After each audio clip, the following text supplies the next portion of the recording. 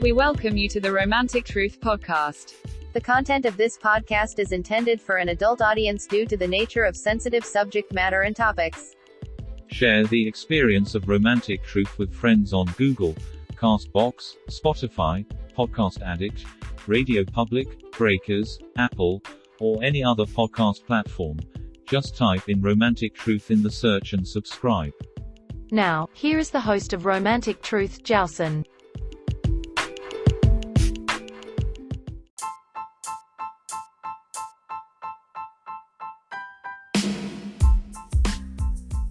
Hi everyone, Johnson with you here, Romantic Truth in Las Vegas, and what we're going to talk about in this episode and the next episode is cheating and infidelity. Now these are the two biggest threats to any relationship. Usually when we refer to infidelity, we're referring to it in regards to married couples. When it comes to cheating, it's usually referred to people who date or in relationships. What are the distinctions? Well, the distinctions are pretty simple. One, it's an implied oath when it comes down to infidelity.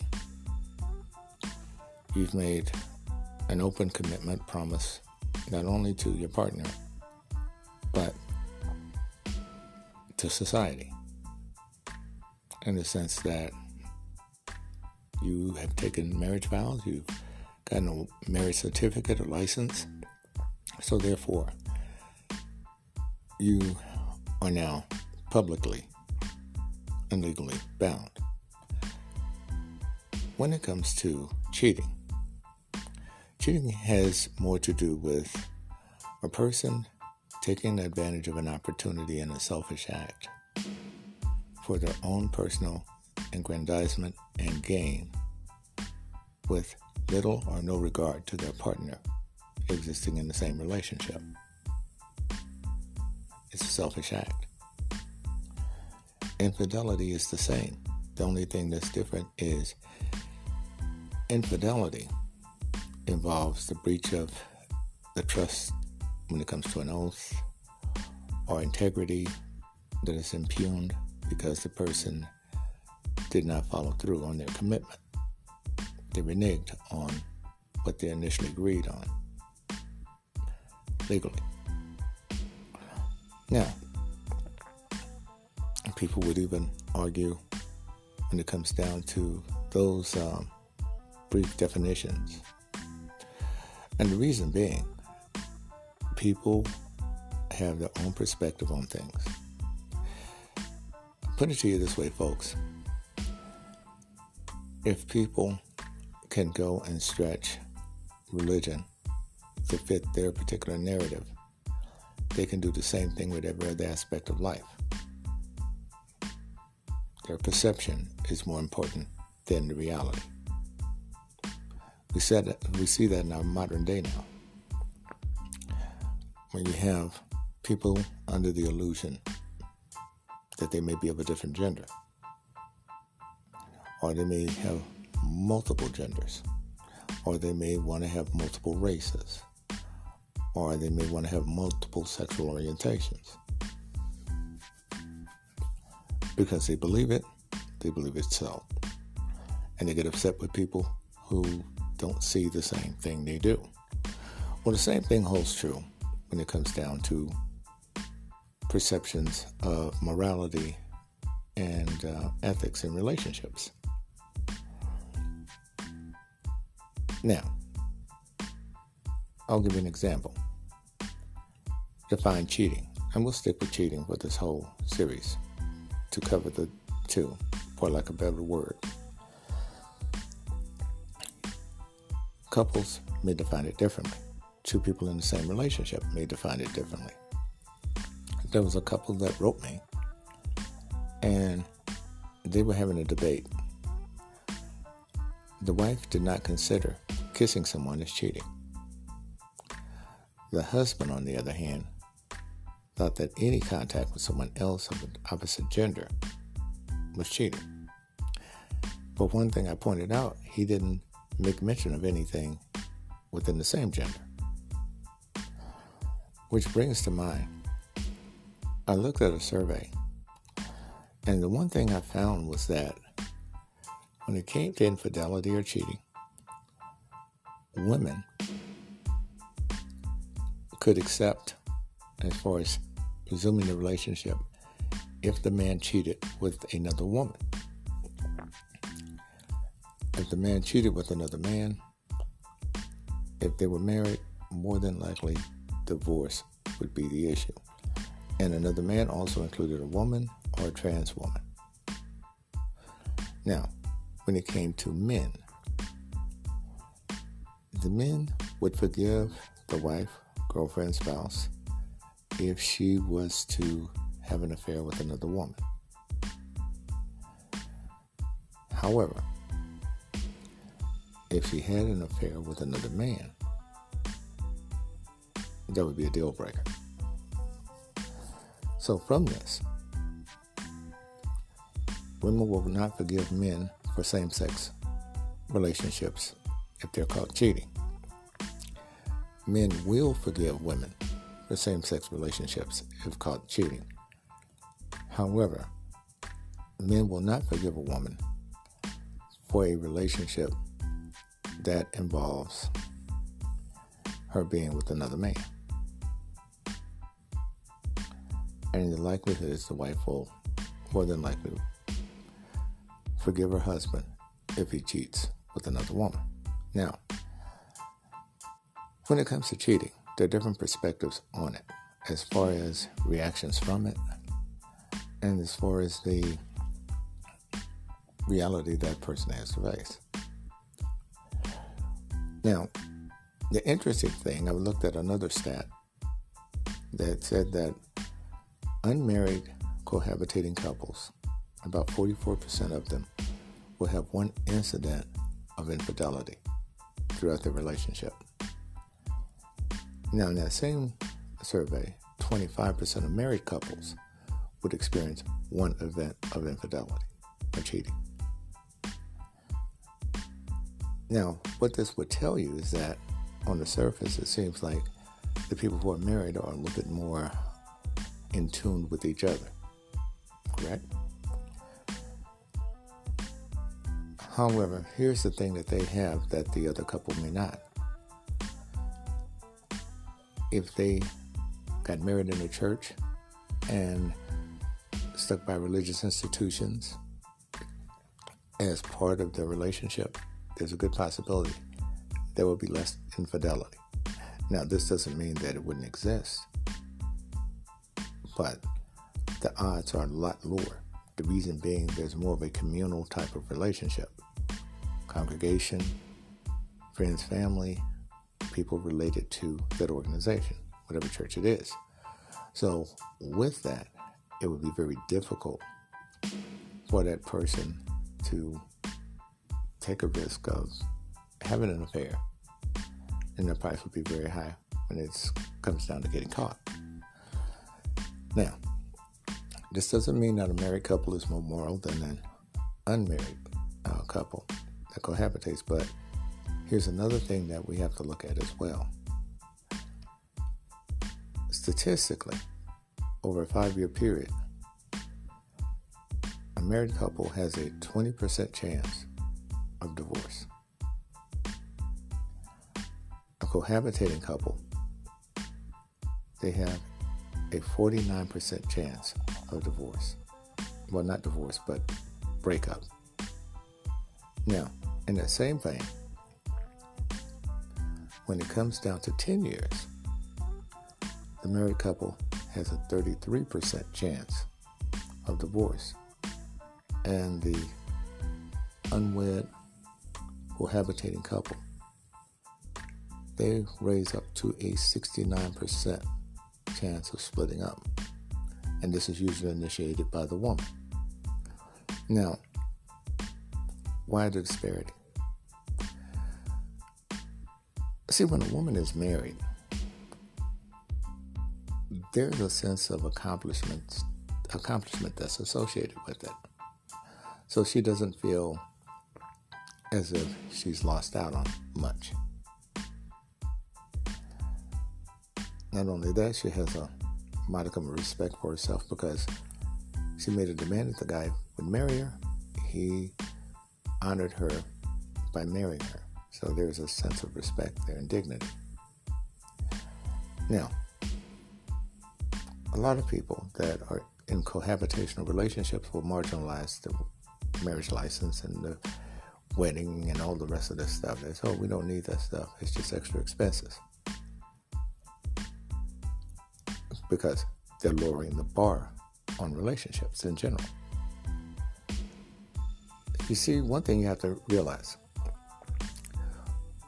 whenever everyone can do something, the value of whatever it is that was to be done goes down, along with the quality. Because people get to a point of just looking at the benefit and not looking at the quality of the value. That's the problem we have in our capitalist system. This is the problem we run into relationships now. Let's get back to this for just a second. So what does this mean? Well, folks, that woman who's been in a relationship with a guy for 10 years, she's had children with him. She has put forth her best effort in the relationship. And she looks up after she's been with this guy since she was 18 and she's 28. Her prime years have passed as far as the most valuable time she would be to a man when it comes down to procreation, when it comes down to her pursuing her education and career. Those years are gone. So there's a sense of resentment that sets in. With this said, aspirations, dreams, all those things are crushed. She just put everything on hold for children, husband, etc., etc. And what happens at this point, she becomes frustrated. Many of these women say that they don't want to get married or don't want to be engaged, but deep inside they do. Because what they feel as though they're doing is just shacking up with a boyfriend. And of course, in many social circles, that's considered less than. They get around other married couples, and they may lie and say that they're married, or they may proudly say that they're not. But there's a sense of embarrassment there as well. And a lot of people don't talk about this. Now, at this point, the woman is looking from the standpoint of, I want to pursue my dreams. This relationship is going nowhere. Promises have not been met. We're still in the same 2-bedroom apartment we started out in when I was 18. I want a new car. I'm driving an old clunker. I haven't been able to establish my career. So what starts to happen, a sense of resentment prevails. She doesn't see any growth. And this is one of the main problems with cohabitational relationships. Because many times the burdens of life hit you one after the other. And so you don't have any time to really tend to yourself and your needs because you're constantly fighting the battle of staying ahead of the game. What I found also was that most married couples plan things out. The relationship starts with a plan. You know, the wedding planner, setting the date, getting things together, structure. And as well, people may have certain standards and structures leading up to their great day. So a girlfriend in high school may say, well, I'm going off to college. Boyfriend says, me too.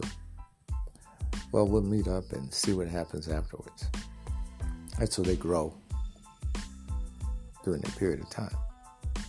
They graduate, they go on, get jobs, and get into a position where now they can better sustain themselves as a couple.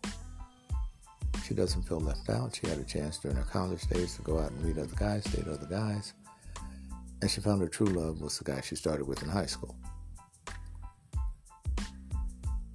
And so they go and they kindle up and get things going.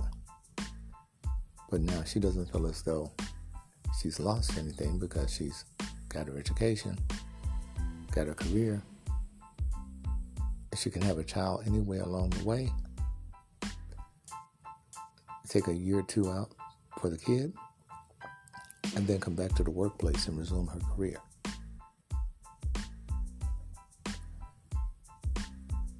The problem is a lot of these couples where they're cohabitating, they start out in a crisis situation, and that's the way the relationship stays. And so that's how that resentment kicks in.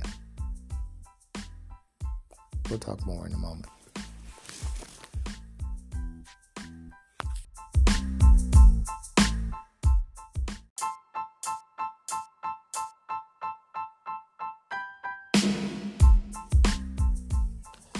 The question for the big elephant in the room, of course, is why are these people cheating? Well, let's look at it.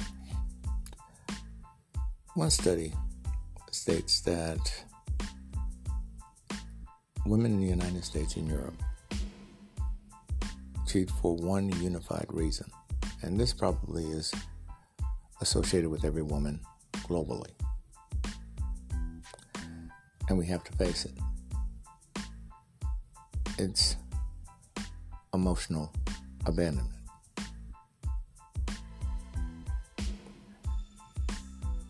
They're not having those intimate moments with their partner. And I don't mean sex.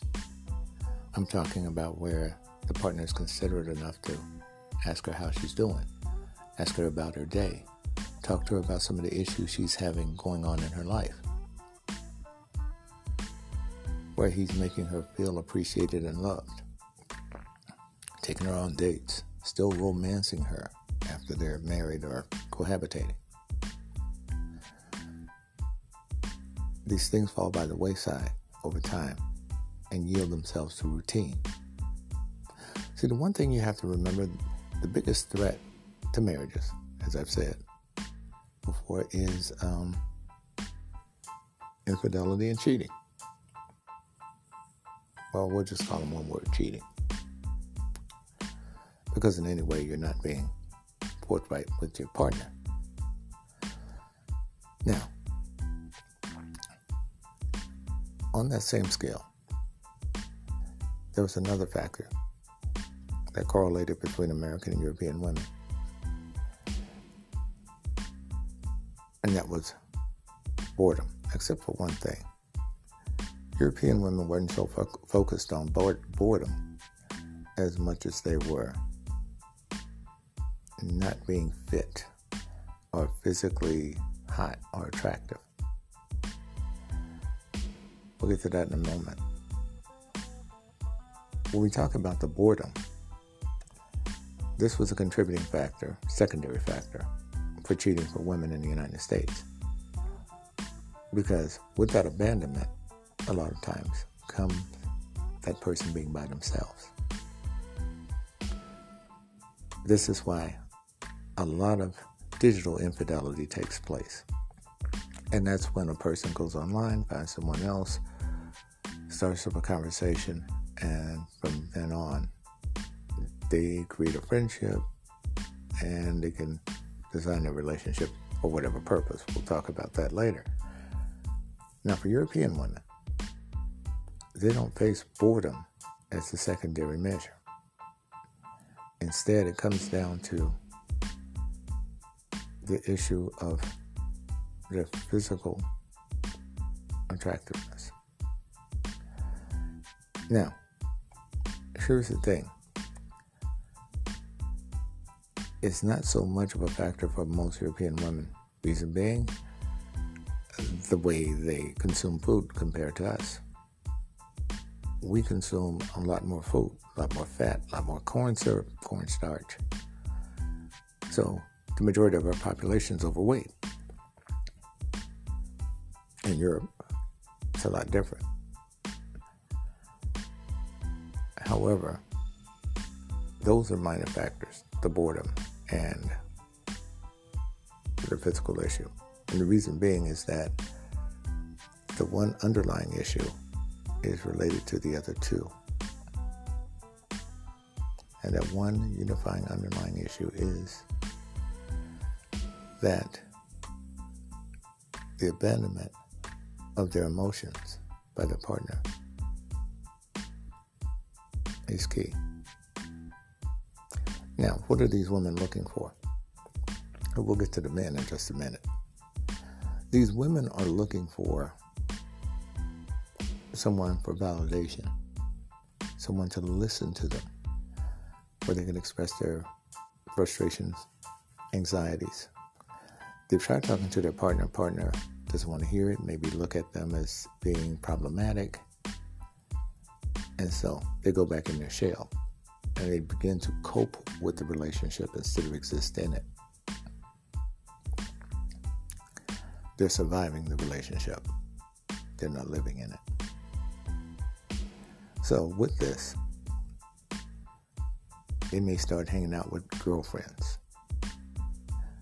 And they purge to their girlfriends about their situation, how the man doesn't really show them any affection anymore. Now, those women who are veterans at this, that have been divorced and know pretty much where the outcome may lead to, may just tell her, hey, you know what, cut your losses. And of course, she's not going to do that. What happened to you doesn't necessarily have to happen to me, as most people think. Because we always think that we can actually do better than the person that failed. So, you got the other person who may have seen something in the relationship that was flawed well before, and they bring those items up, and she's considering those. But for the most part, she's trying to figure out a way of staying faithful and loyal. Now, here's something that we all have to understand. When it comes down to establishing responsibility in relationships, the one thing that the patriarchal system, what men did, no matter what religion, what culture, what civilization, they put the burden of morality onto the woman. She was supposed to be the compass of some sort of morality or some sort of respect, which meant she nurtures the kids. She takes care of pretty much everybody, including home and hearth. And so she was associated with responsibility, accountability. And so in that sense, being that men shifted that onto the woman, she had to repress her desires. And if you look at the way the whole religious doctrine was established, women were kind of relegated to just having babies and staying in the background. Now, when it came to men, they deliberately wanted to give the responsibility of keeping everything forthright to the women so that they could go and be the buffoons. Which meant the men had a creative license in a sense. They get caught in compromising situations. They're forgiven by the woman. Why is that? Because he's not to be deemed someone that has to be responsible because he's still immature. Now, you probably heard this correlation of men being immature and women being more mature than men. Well, this is where this originates from. It's because men gave them, quote unquote, that maturity for a reason. They gave them the responsibility of being straight-laced so that the man could go out and frolic and do whatever the hell he wanted, but the woman was responsible for keeping everything in order at home. So it's not really a compliment, ladies, when they say a woman is more mature than a man, because that was a social burden that was put on your shoulders by men for that specific reason. It was a constraint. Now, let's get back to this. The woman who is emotionally disenfranchised, she's bored. She may choose, in order to not go out with her girlfriends, especially if her girlfriends are at that point of saying, you don't need him, you need to go out and find your new guy. She may have that option and say, well, I'll just go online and meet somebody. Now, when she goes online, what she has in mind is not necessarily cheating on her man, but she's thought about it as far as what she would like in someone else, what she would like her man to do. Now, she's still focused on her man. She's just looking for that catalyst of change that she could probably make come about. Now, one thing to understand too, women are very slow to cheat on men usually because they're more methodical, they think things out, they plan things, they structure things. Men, we are reckless. This is the reason why we gave you ladies the social burden of morality. It's so that we could go out and do what the hell we wanted to and come back and say, hey, you know what? We built this house. We built this city, right? Guilt. Right, so what happens here? She goes online. This probably starts with social media first, usually.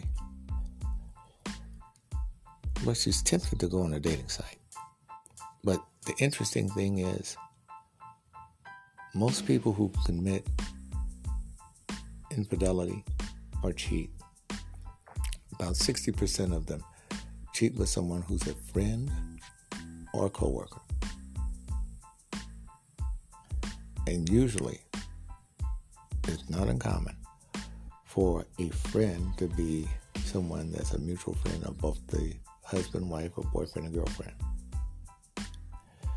So they may go on social media. And they may find empathy from a friend. Now, most women will not go on social media or go with someone they know initially, especially starting out when it comes to cheating.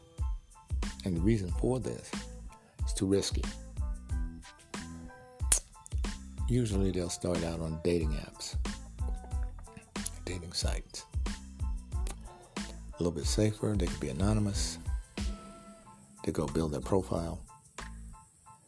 And they'll track someone. And at that point, the dance of romance begins. Primarily, what she's looking for are those qualities of consideration, communication, somebody to listen to her and she can listen to them. And in a way, not just to vent, but to engage in an intertwined conversation that's sensual and romantic. Let's say she finds that in one gentleman as she's chatting with them. And what she's going to do at this point is probably let him know she's married. The reason why she's doing that is not just to warn him to tell him, but it's to remind herself that she is, because now she's really liking what what's going on with the dialogue between the two of them. She's really feeling this. But what she's doing is setting up a stopgap in the initial stages of it. Now, she just might want to have this guy as a pen pal. That's about it. And as she engages with this guy, what she starts to do is this. She becomes deceptive of the husband. Honey, what are you doing? Oh, nothing, just doing some work online. And that's where it starts. The first lie. And then from that point forward, the lies will get larger. The excuses will get broader. And then there will be more and more obligatory things that she would have to work around. This is where it first begins. Now, the one thing to keep in mind here too is that that person on the other end of that wire, there are three places they have to go: her mind, her heart, then her vagina. What happens a lot of times, women will have an emotional affair with a man. That means she could envision herself with them. So she asks for photos of him. They start to video chat. They start to call each other. She loves his voice. He loves her voice. He knows she's married. He knows she's in a relationship. She's already explained her situation to an extent. And throughout the whole time, she's kind of bringing up the fact that she's still in a relationship and how it is a burden. Now, the reason why she's doing this is to remind herself that, hey, don't get too carried away, because you fall for this guy, you may do something stupid. It's a safeguard for them. We're going to talk about this even more in the next segment. Stay tuned.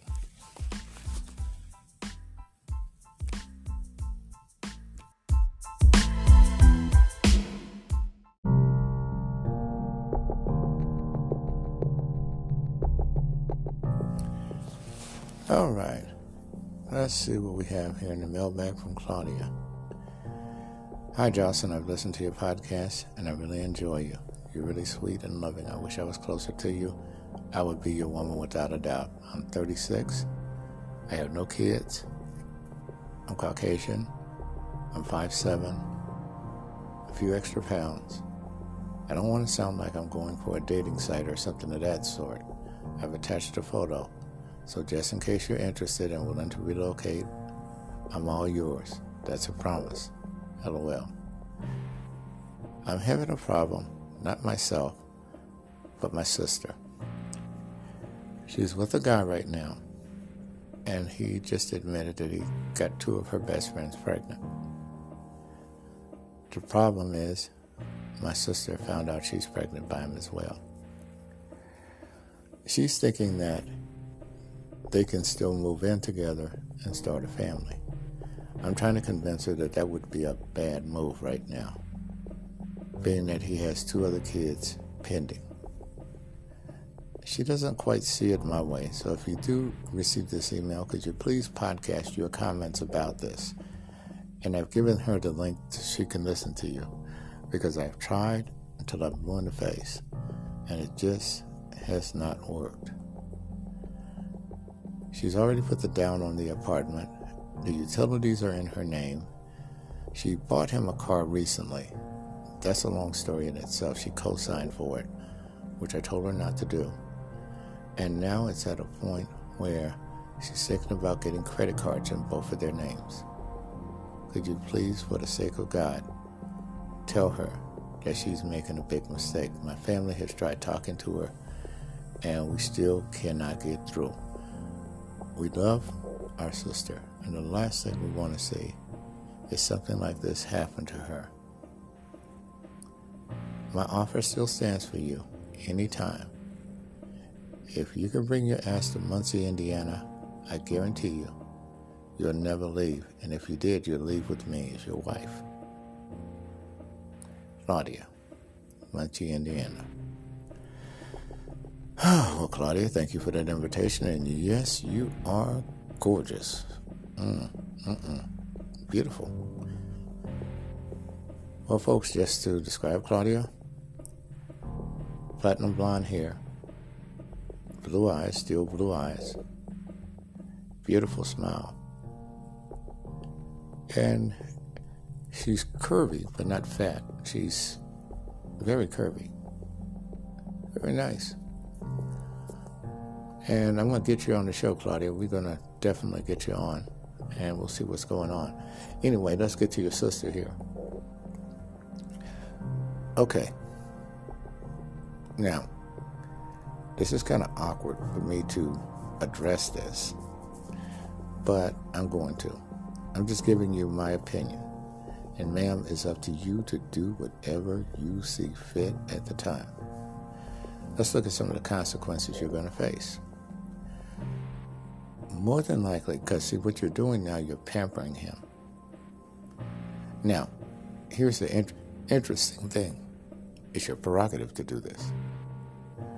But you're also extending yourself out further than you need to. See, he hasn't really had to do too much in order to get into the position for you to co-sign for a car, for you to pay for everything up front.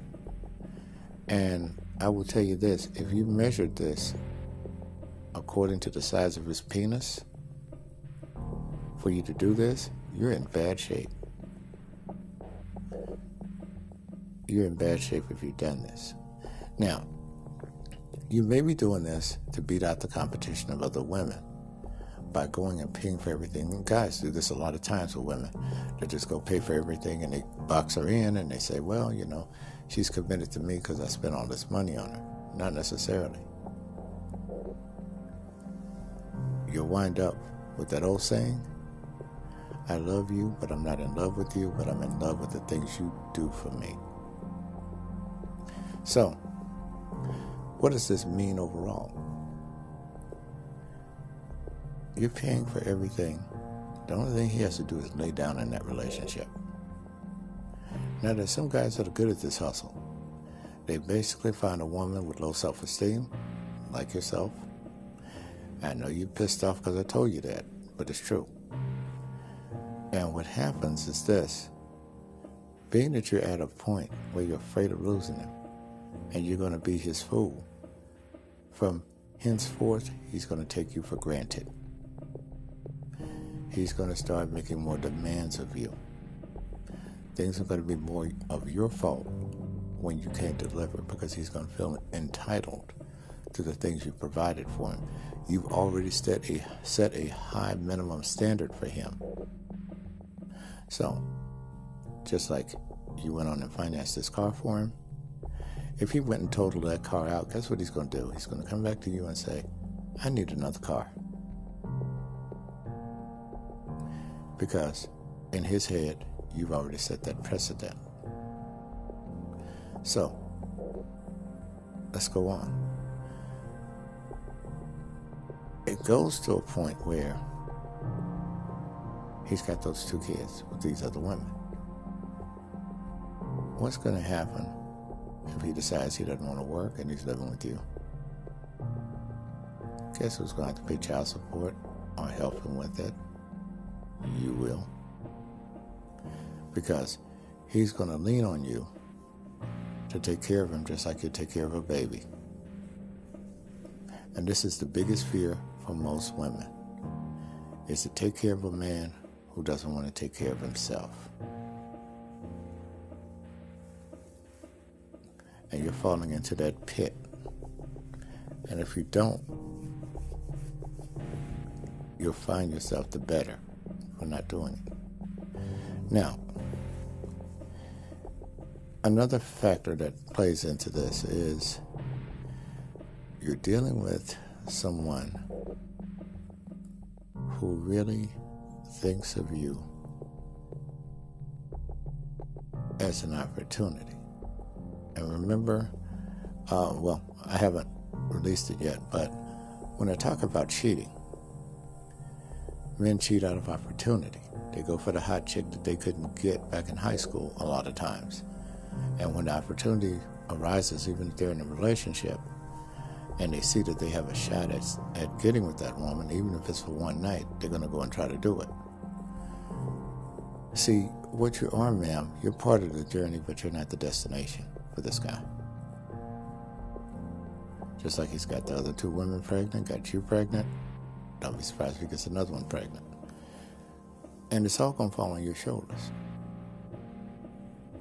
And see, as he goes along in his life, he's going to feel as though you should just accept whatever he puts down.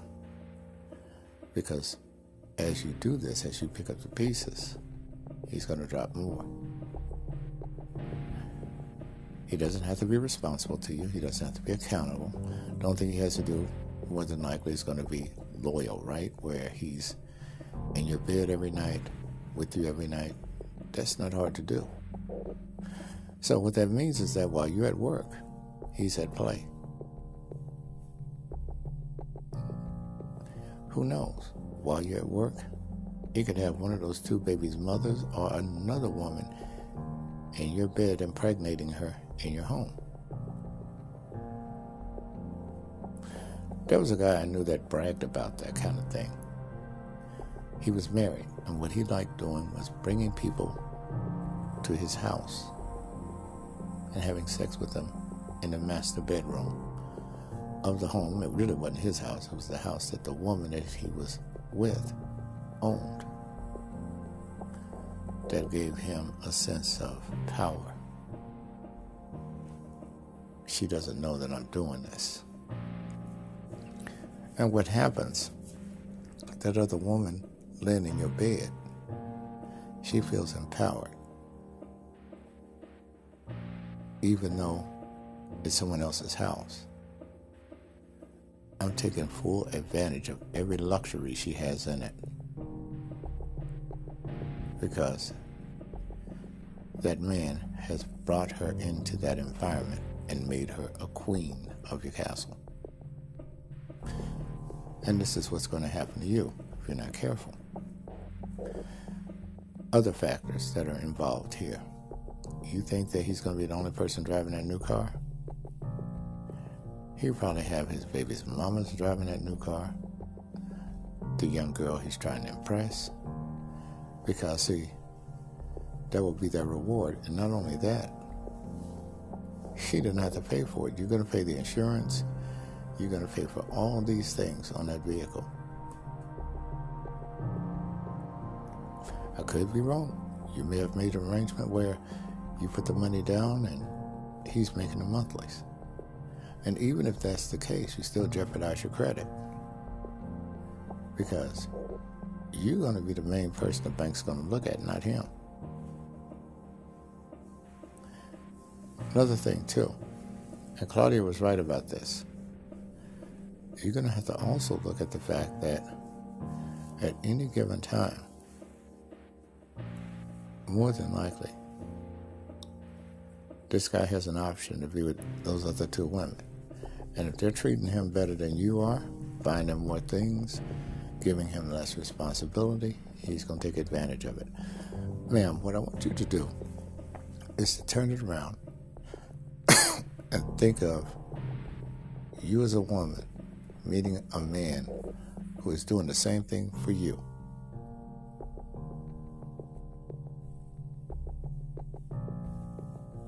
I want you to think about that for a moment. Now, with that much power that you would have over that man, you may be a moralist, where you do the right thing by him with integrity, but just think if you were to deviate from that morality, you have a lot of options at your disposal. And that's the way this guy looks at things with you.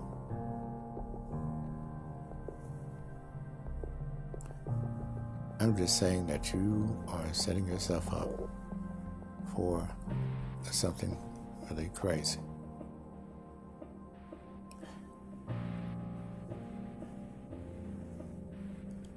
That's all I got to say about that one.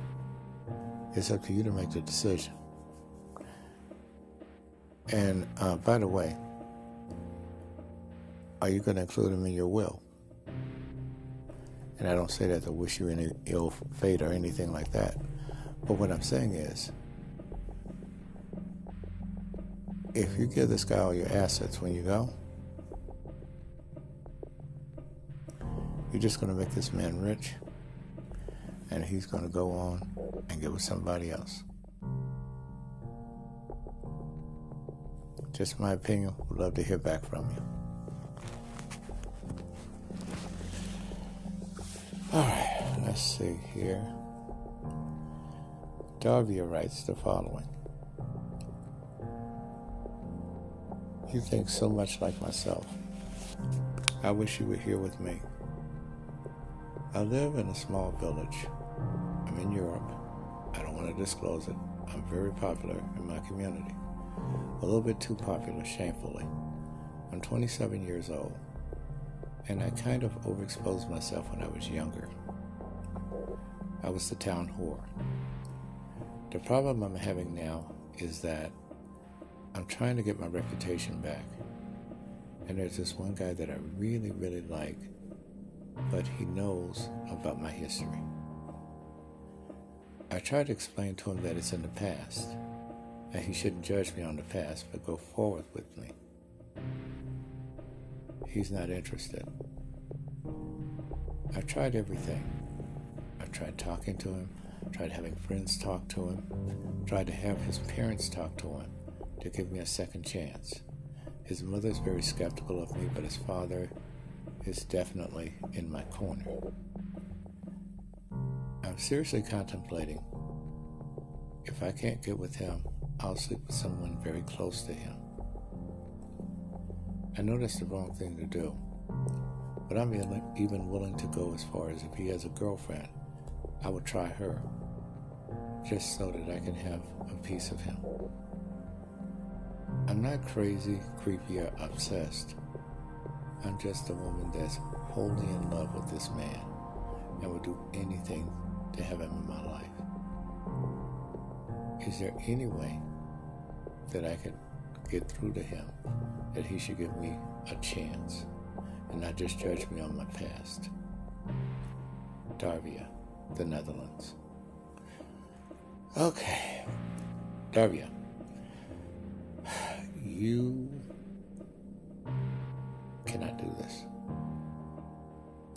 And here's why. Even if you were to strip naked, walk to his house, knock on the door, you've already lost one of the components of the 5 elements I tell you about. You lost your reputation. Therefore, your decision-making skills came into question with a lot of people in your village. And that particular thing that you're dealing with has to do with the fact that you exercise poor judgment, so people exercise better judgment on determining whether they're going to be associated with you. Now, with that also, the house of cards fall, because your freedom to date anyone you want now is limited. You what you did was jeopardize your future prospects at an early age. And now that you're older, those prospects have dwindled. And now when you're serious, it's harder for you to be taken seriously. You see this happen in a lot of small towns throughout the world, especially in the United States. You have the town whore, the girl that sleeps with all these guys, and then she tries to get serious when she gets in her late 20s, early 30s, and wants to settle down and have a family, and she realizes that nobody's going to take her seriously. And with that, they usually wind up moving out of town, moving to a bigger city where they can kind of blend in with everybody and kind of lose that reputation. This is probably what you would have to do, is to start over. But see, when you want to start over in your own village, you need to start over somewhere else. And then hope that someone who knows your history does not bring that to the forefront where it becomes popularized and believable because you exercise the same behavior in that new environment that you did in the old one. Daria, the first thing you need to change is yourself. And then after they see that change in you, then what happens? The historical thing, it's already there. That's never going away. But going forward, the people who know you can see the comparison and contrast. Behavior from now and then. But as far as you trying to reinvent yourself in that community, highly doubtful. And I know what you're probably waiting to do. If it doesn't work out with this guy, you're going to wait for some fresh meat to come in. It's just like people that go to the same bar all the time. Everybody's friends. They probably had sex with a few people, had dated a few people, but they're waiting for that new person to come in so they could break them in and initiate them. Like in some kind of fraternity or something. You're going to have to start anew elsewhere. Plain and simple. More in a moment, folks.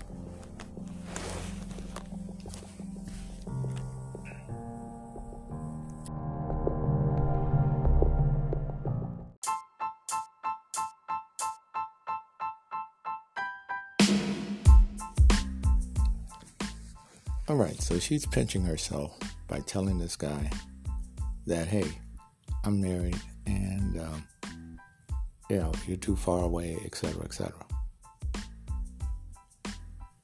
Even though she's saying these things, she's still bringing herself closer and closer to him emotionally. It gets to a point they start having a routine, a schedule of going online, seeing each other.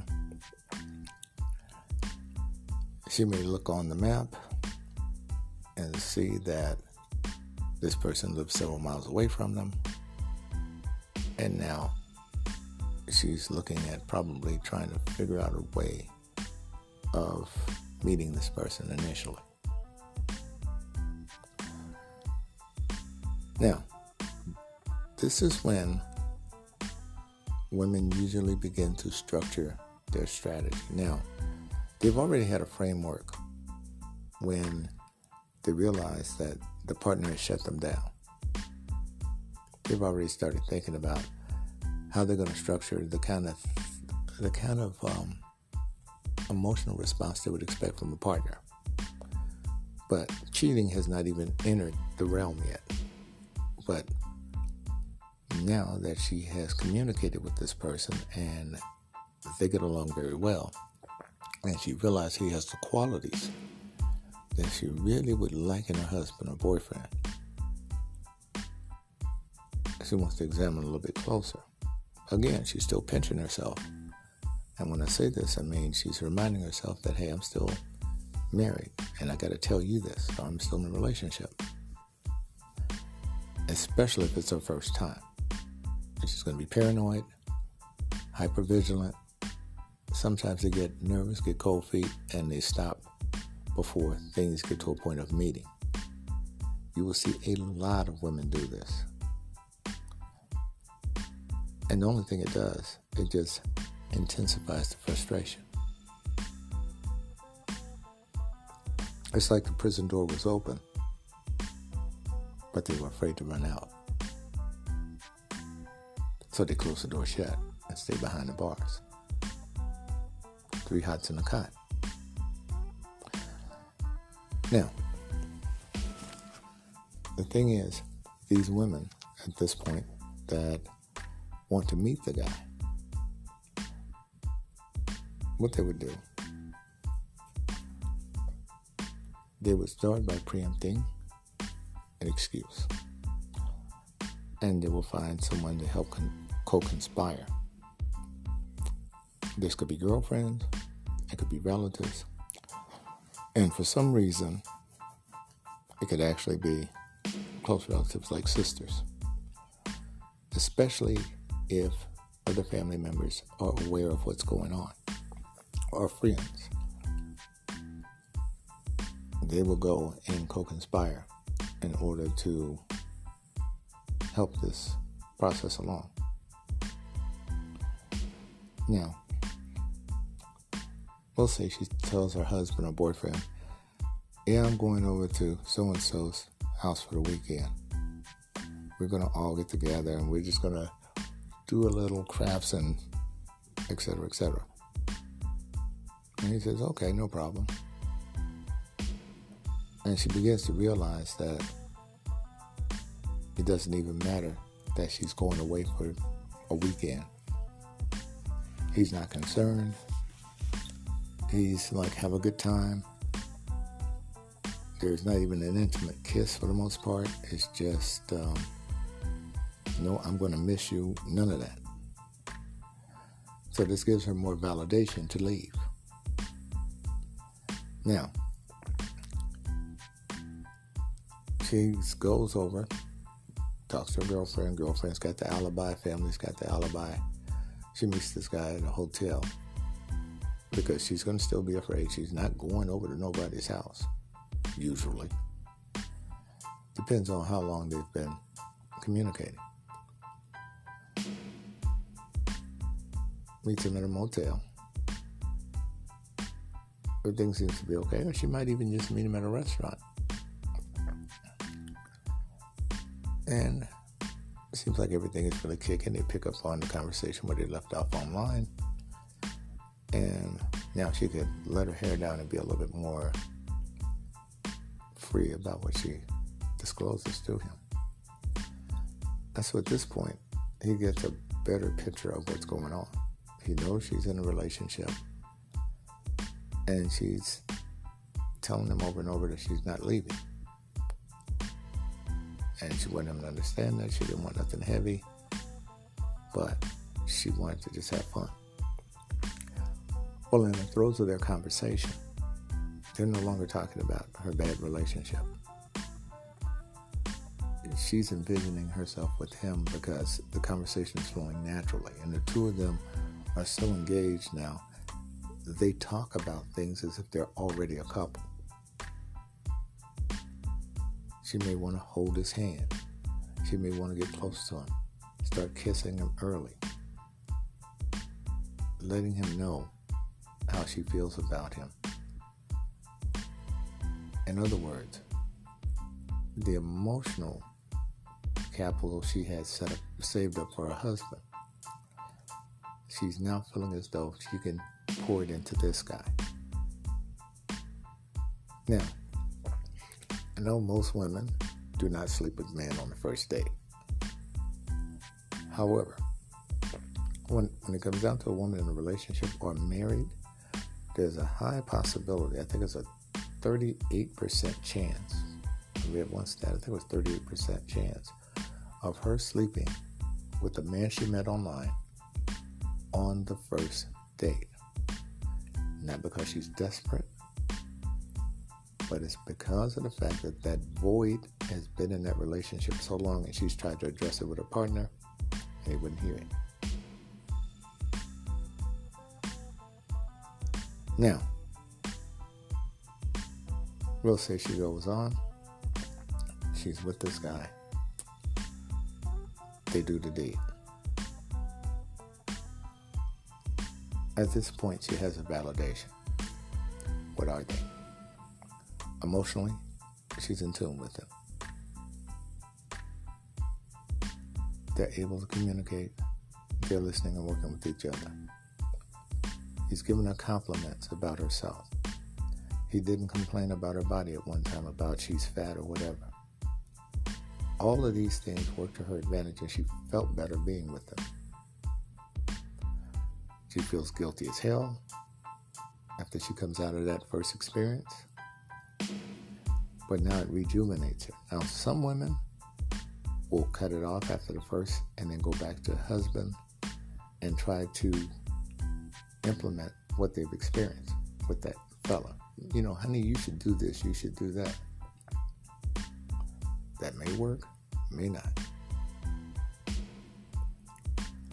Some may go back and leverage it like, if you don't really get yourself together, I'm going to have to move on. The ultimatum. Ladies, don't do that. That never works. unless it's a really weak guy, and then even after it works, you would never respect him. All right. What else do you have? You have it where now you're trying to figure out, how do I keep this going? How do I improve this? Now, when you get to that point, you're looking at the possibility of improving the relationship, the extramarital affair, and kind of divesting from your marriage, emotionally at least. When you know it's over, it's when you're only in the marriage for two things: the kids and the assets. That's when it's over. And a lot of people don't want to get to that level. Now, this is just to give you a brief overview of how this usually goes. It starts out with feeling as though they're emotionally neglected, and they're going out finding that validation from an external source, from a man. Now, the one thing to keep in mind, with many married women, they don't leave their husband. I think I saw one stat, I think it was only like 24% of married women actually leave their husbands for another man that they've met. So it's pretty low. So don't expect this to be like a major thing. But what does happen, they wind up with this person, and most of these affairs average anywhere from 2 months to 2 years in length. They usually don't last any longer than that. And the reason being, one, the woman gets tired of being nervous and worrying about whether or not she's going to get caught. Two, the guy may move on, and it's not uncommon for that to happen. Now, if you're separated, that's different. Those relationships last much longer. But if it's a situation where you're still cohabitating with the spouse or partner and you're venturing out, that's where you run into issues. Now, another thing too. There was a couple that wrote me, well, the couple didn't write me, the wife wrote me, the ex-wife I should say, about, I think it was a year ago. She and her husband had a house, they had 2 children. They divorced. They agreed to cohabitate, which they continued to do in the same residence. They had people rifling in and out. The kids were confused. They chose later on to get married again. I think a few months later. It was the stupidest idea ever. About a year and a half later, they remarried. Still staying in the same house. And the disagreement that caused them to divorce in the first place was that he wanted to bring family members in the home to live with them. And she had issues with his family because they would come over only when they needed something, and they would always leave with more than they came with, which put a burden on the family. And so the agreement was that that would not happen and they would remarry. Well, they did. Now, when she wrote me, they had remarried and they still had that open component in their relationship because they still had relationships with other people. And they were rifling people through the door. Well, the main reason why they remarried, besides wanting to be back together, they didn't want the kids, quote unquote, confused. They couldn't understand, why did mommy and daddy divorce? Why are they back together? Why are all these people coming in and out of the house? The parents kept telling them, we're adults. You stay in your place, your children. Well, eventually what happened, the mother, the wife, fell in love with this younger guy that she was seeing. And he was only about 14 years older than her oldest child. Well, the husband was kind of concerned about that. And he started to raise issue with it. And at that point, she told him, she said, well, we are in separate relationships inside of our relationship. So what's the big deal? Well, he goes out and he gets a 19-year-old girl and brings her in. And this is the reason why she wrote me. Because the 19-year-old girl is more intimidating to her, and she's now afraid of losing her husband. Now, as you can see, this is a mess. This is a quagmire. But what this came down to, folks, you had a couple. They had a good relationship, and the husband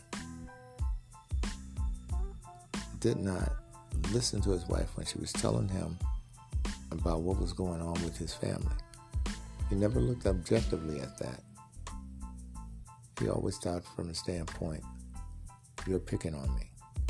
But he didn't look at it from the standpoint of the integrity of the relationship. The isolation that he gave her from feeling as though he had been picked on. He also isolated himself from her. And by doing that, they found other people in order to exercise those elements in their relationship that was missing. So they brought these people into their home, rifled them through, kids confused as hell. Dog doesn't know who to bark at. And throughout all this time,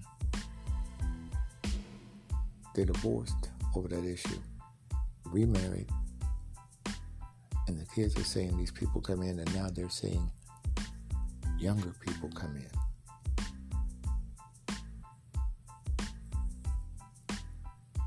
And these kids are going to have questions when they get grown. What the hell was all that about, Mom and Dad? But see, the parents are going for their own gratification. What you will find, folks, when it comes down to infidelity and cheating, it's a selfish act, and people look for convenience, for their own convenience, at anyone else's expense, including their own. We'll talk more in a moment.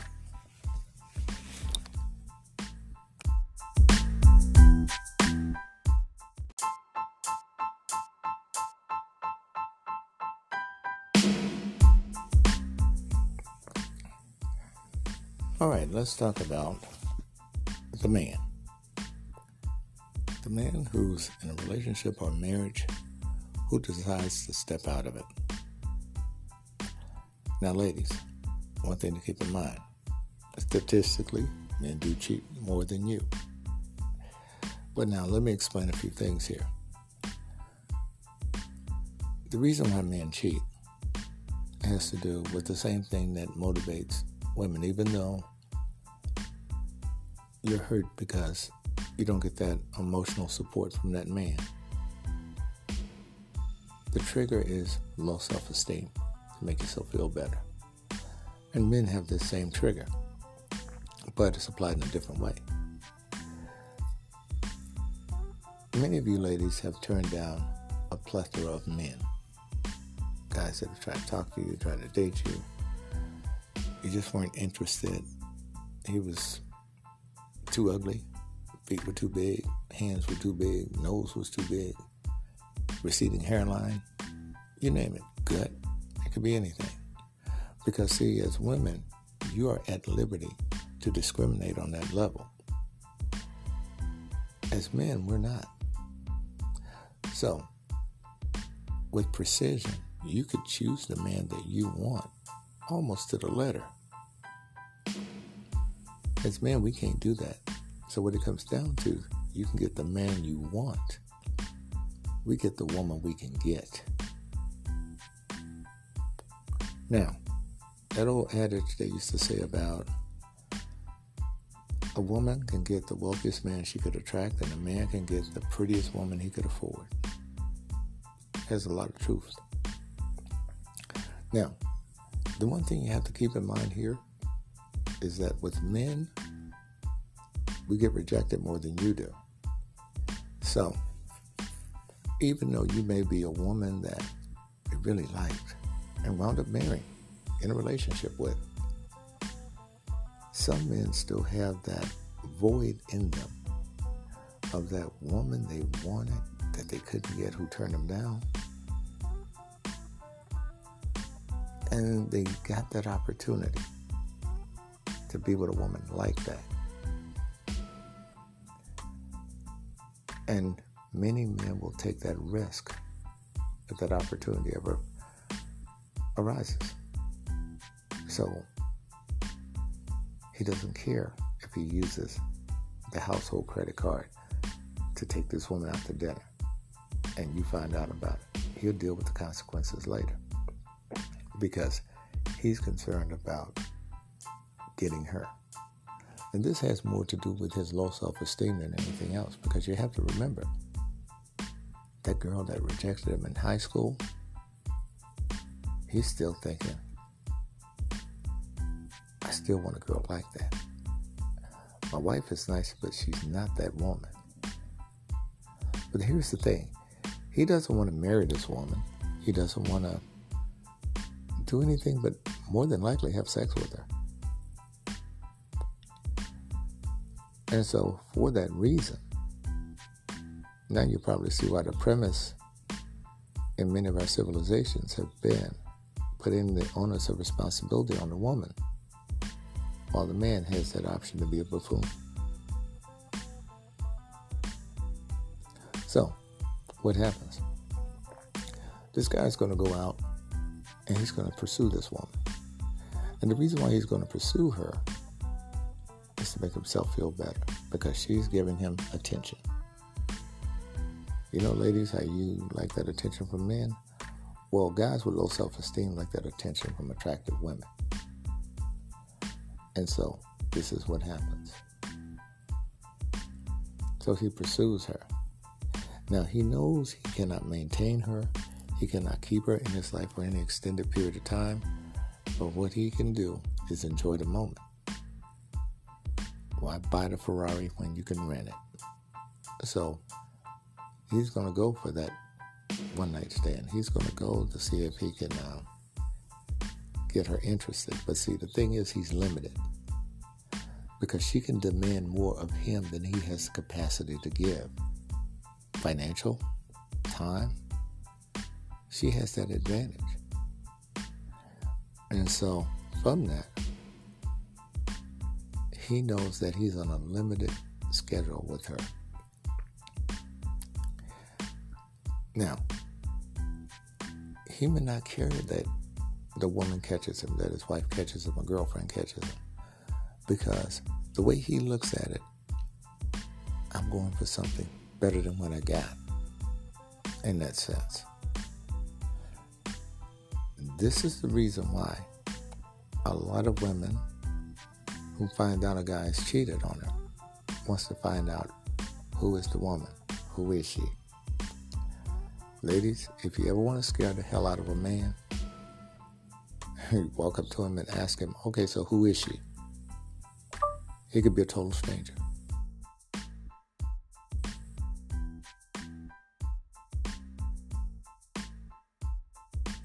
The thing we got to come to grips with, too, is that in this particular situation, if you find out and you see this woman is more attractive than you are, some men use that as a deterrent, and they deliberately want to get caught in order to keep their woman in line, so to speak. And ladies, let me tell you something that a guy who cheats loves to hear. Because my friend, unfortunately, he did that with his girlfriend one time, and I felt so sorry for her. She had caught him cheating out of the restaurant with this other woman. And she literally broke down in tears and said she looked better than she did. The mistress looked better than my friend's girl did. And my friend's girl was pretty. And he took that and used that against her. And that ended our friendship, because after I saw that level of depravity in him, I couldn't do it. But he played off of that and told her she'll never be as attractive, etc., etc. And the woman he was cheating with could give a damn whether he walked out the street and died the next day. Didn't care. Had no emotional connection with him whatsoever. She was all about him, using him. And this is what these guys do sometimes. They'll risk that for nothing. Now, there's a stat that I read where 65% of men who cheat with women who they're looking for a long-term relationship with prefer women that have some of the physical characteristics of their wife, spouse, or partner. Now, most men will get the physical aspect of the woman that they want. But also, many men suffer from that emotional isolation, just like women do. The woman could be good, screwing him in bed, doing everything for him, but when it comes down to that emotional connection, she's not there. She's always finding something else to do to avoid that intimate contact.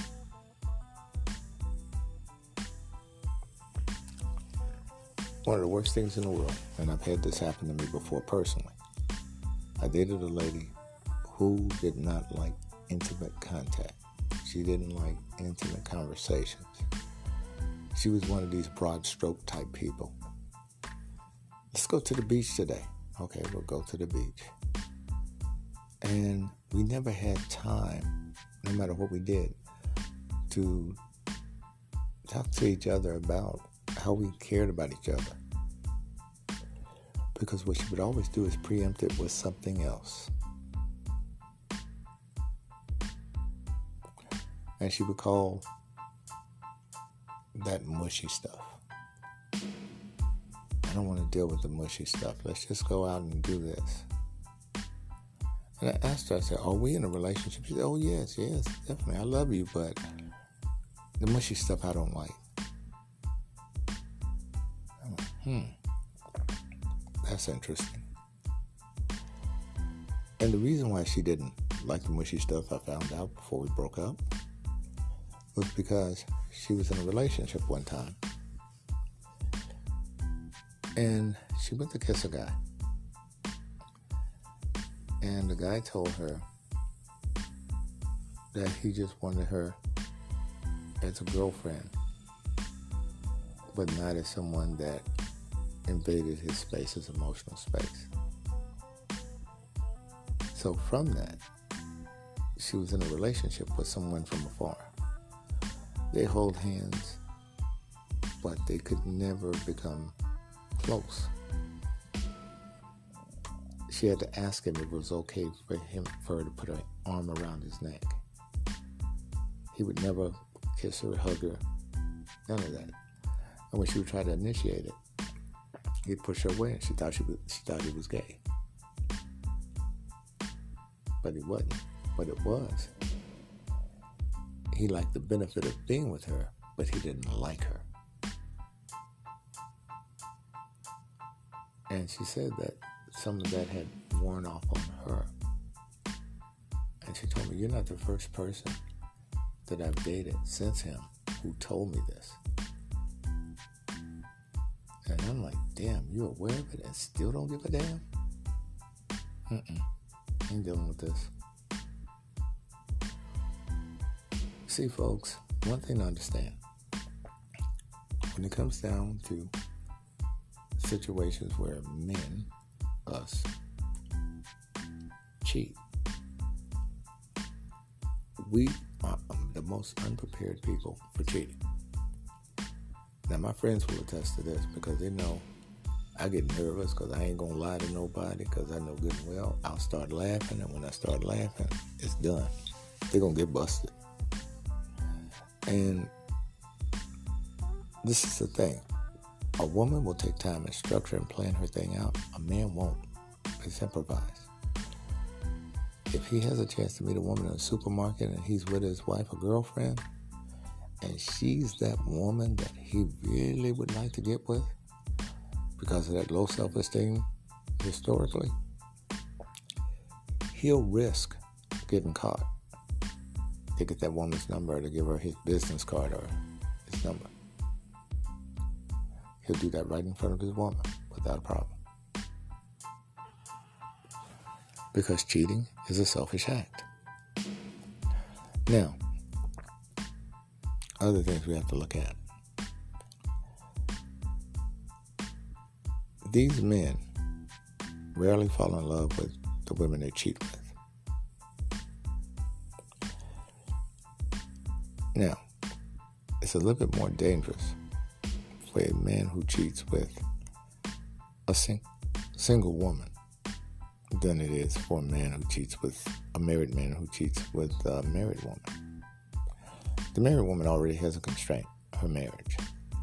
That single woman can pop up anytime, and she can read into a narrative that could mean, I'm going to take you away from your wife, or you're going to have to leave your wife, or you got to give me control of your marriage. She has so many options at her disposal. See, the married woman who cheats on her husband, she's going to first determine whether or not she's going to go through with it. So she's going to take a moment to pause. Now, when she does this, what's going to happen is she's going to see the feasibility of nesting with this guy. In other words, to make herself at home at his residence. So when she comes to visit him, it's just like her being at home. But she's going to methodically do this. She's going to have a schedule for him. She's going to read out the terms on communicating. She's going to set up all the wherewithals as to what to do, what not to do. She's going to reassure him that he will never interact with the husband. She's going to dot all the I's and cross all the T's. Now, there's some women who get overwhelmed emotionally because they're with this guy and they really like him, and they become reckless just like men. And this is how a lot of them get caught. Now, understand one thing. When these women go with these guys and they're looking for a more long-term relationship with them, 2 years is usually the max. Now, there are a few things that happens. Birthday gifts usually stay at home, meaning the new home. So, it's her birthday. She can't come over to the guy's house. She's got family obligations. They want to take her on a birthday dinner or whatever her family does, husband and family. So she goes on and she does it. But she's going to drop by the day after her birthday. And when she does, the guy that she's seeing presents her with a birthday gift. Lingerie. It could be anything. If it's lingerie or something like that's intimate apparel, more than likely she's not going to take that home with her. So that stays at his place. And he gets the pride of knowing that he bought that for her, and she's going to wear that whenever she comes over. So it kind of makes him feel as though she's my woman too. Now, things that she will try to slip into the house that he can give her: rings, shoes, earrings, purses, because she can always have an alibi of it coming from one of her girlfriends. Honey, where'd you get that purse from? This old thing? Oh, Alice gave me this. She was going through her closet and she said, hey girl, here. Now, what guys do when they do this to married women, they're trying to let them know that, hey, I can support you just like he can, or better. The danger is, depending on the level of a guy's self-esteem, will determine how tight he clings on to the married woman. If it's very low and she's the best thing since sliced bread, he's going to move hell and high water to be with her. And she's going to assess this up front before she gets involved, because women are very paranoid when it comes to cheating. And when I say women, I'm talking about a generalization. Not every woman, so every statistic can apply to every human being, because everybody has their own different experiences. Just want to get that out there. So, what happens is this. She goes on and she starts to do things such as set up his house the way she'd like things to be set up at her place. And what will happen is she will have this ecosystem created where she's doing it on her own usually, because she's usually guiding the guy around fixing up his bachelor pad or whatever. And it gives it a personality, gives it that touch. Now, this also works to another advantage. That married woman knows she's going to leave him more than likely at some point. And even though she's making that environment comfortable for herself, the guy knows that, hey, you know what? She's setting my place up for my next woman. And see, women can pick up on that, because when they look at a guy's place and they say, oh, wait a minute, you got drapes, you got this, you got that. Oh, a woman has been here. A woman has touched this place. Once a woman senses that, oh boy, competition revs up then. She wants to take everything down and replace it with her brand of style. That's where they do it. Now, the married woman is not going to make that much demands, or that many demands, I should say, on these men. The reason being, she has access to more resources than he does. So she has a husband that will provide more for her than he does. So in that sense, she doesn't really need much from him materialistically. Now, if anything, she may bring things to him. Maybe a bottle of champagne, maybe buy him a shirt, clothing, and have it in such a way where it will be something that's usually kind of generic. Because another thing that these women look for, they may look for a guy close to the same size as their husbands or boyfriends. And the reason for that is so, take for instance, go out and buy a jacket. They can go purchase that jacket. And if the husband looks at the receipts, she say, yeah, honey, I bought that for you and I had to go and take it back. It was the wrong color. And it would buy her some time. And more than likely the guy forget about it. Some don't. But usually she's going to pay cash. and she'll pay out of her money. Now, here's the thing. When she goes out with this guy, they're never going out in the same town they live in, usually. It's going to be somewhere totally different. And it's not uncommon for married women to be so paranoid that they may go on a getaway somewhere, out of the country, out of the state. Usually it's out of the state, though. But there have been couples that have written me that have gone to places like Winnipeg, Ontario, in order to just get away, to make sure that they didn't wind up being seen by someone they knew. So, what happens here, they have the structure. They have a plan. This woman will schedule what holidays she can spend with them and which ones she can't, and any kind of gaps in the relationship will be explained. And the reason why she does this with her cheating partner is so she can set expectations, because she's real big on that. Most women are. And so with that stated, and with that set, that means that at that point, she knows that there's a good possibility he could find another woman while she's away.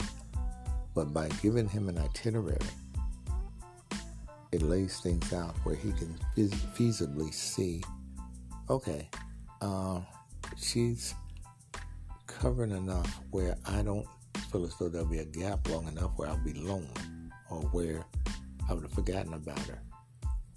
And that's the thing to keep in mind.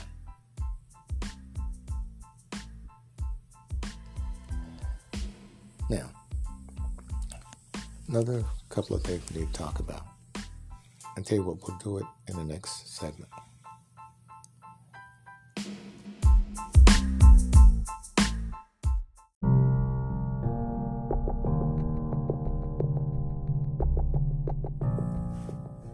All right, now we're going to talk about several subjects in this particular segment, because there were certain things that you guys have written in on that it's going to be kind of tough to cover, so we'll go through them. Now, Alex writes the following. I understand you've been a world traveler. Question I need to ask you. I'm thinking about going to the Philippines when things clear up. I'm seriously looking for a wife. What is your recommendation? Should I get a college girl, a provincial girl, a city girl, a working girl as far as profession, not on the street? Just want to know and have an idea. Here's what I will tell you. Whenever you're dating someone in any other country, doesn't matter where they are, you want someone who's already got themselves established in their country, someone who's happy and not so anxious to leave for economic reasons. I can't stress that enough. I saw a lot of guys marry women. They got the green card, they got the family over, and they were just waiting 10 years or so. And then they get the divorce, and then they go and marry who they want to. And some of them have it prearranged.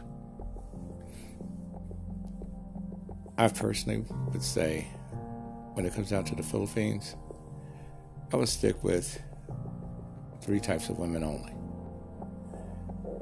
An educated woman who's professional, who already has a career established there. She's going to be less likely to leave. A young lady that's going to school. A provincial girl, she's going to be more into an economic need situation. Now, what you will find when you get there, the Philippines have a lot of different cultural variations. You'll have people that live in the crypts, for instance, around Manila. And the crypts basically is like a graveyard. And they have an actual subculture there.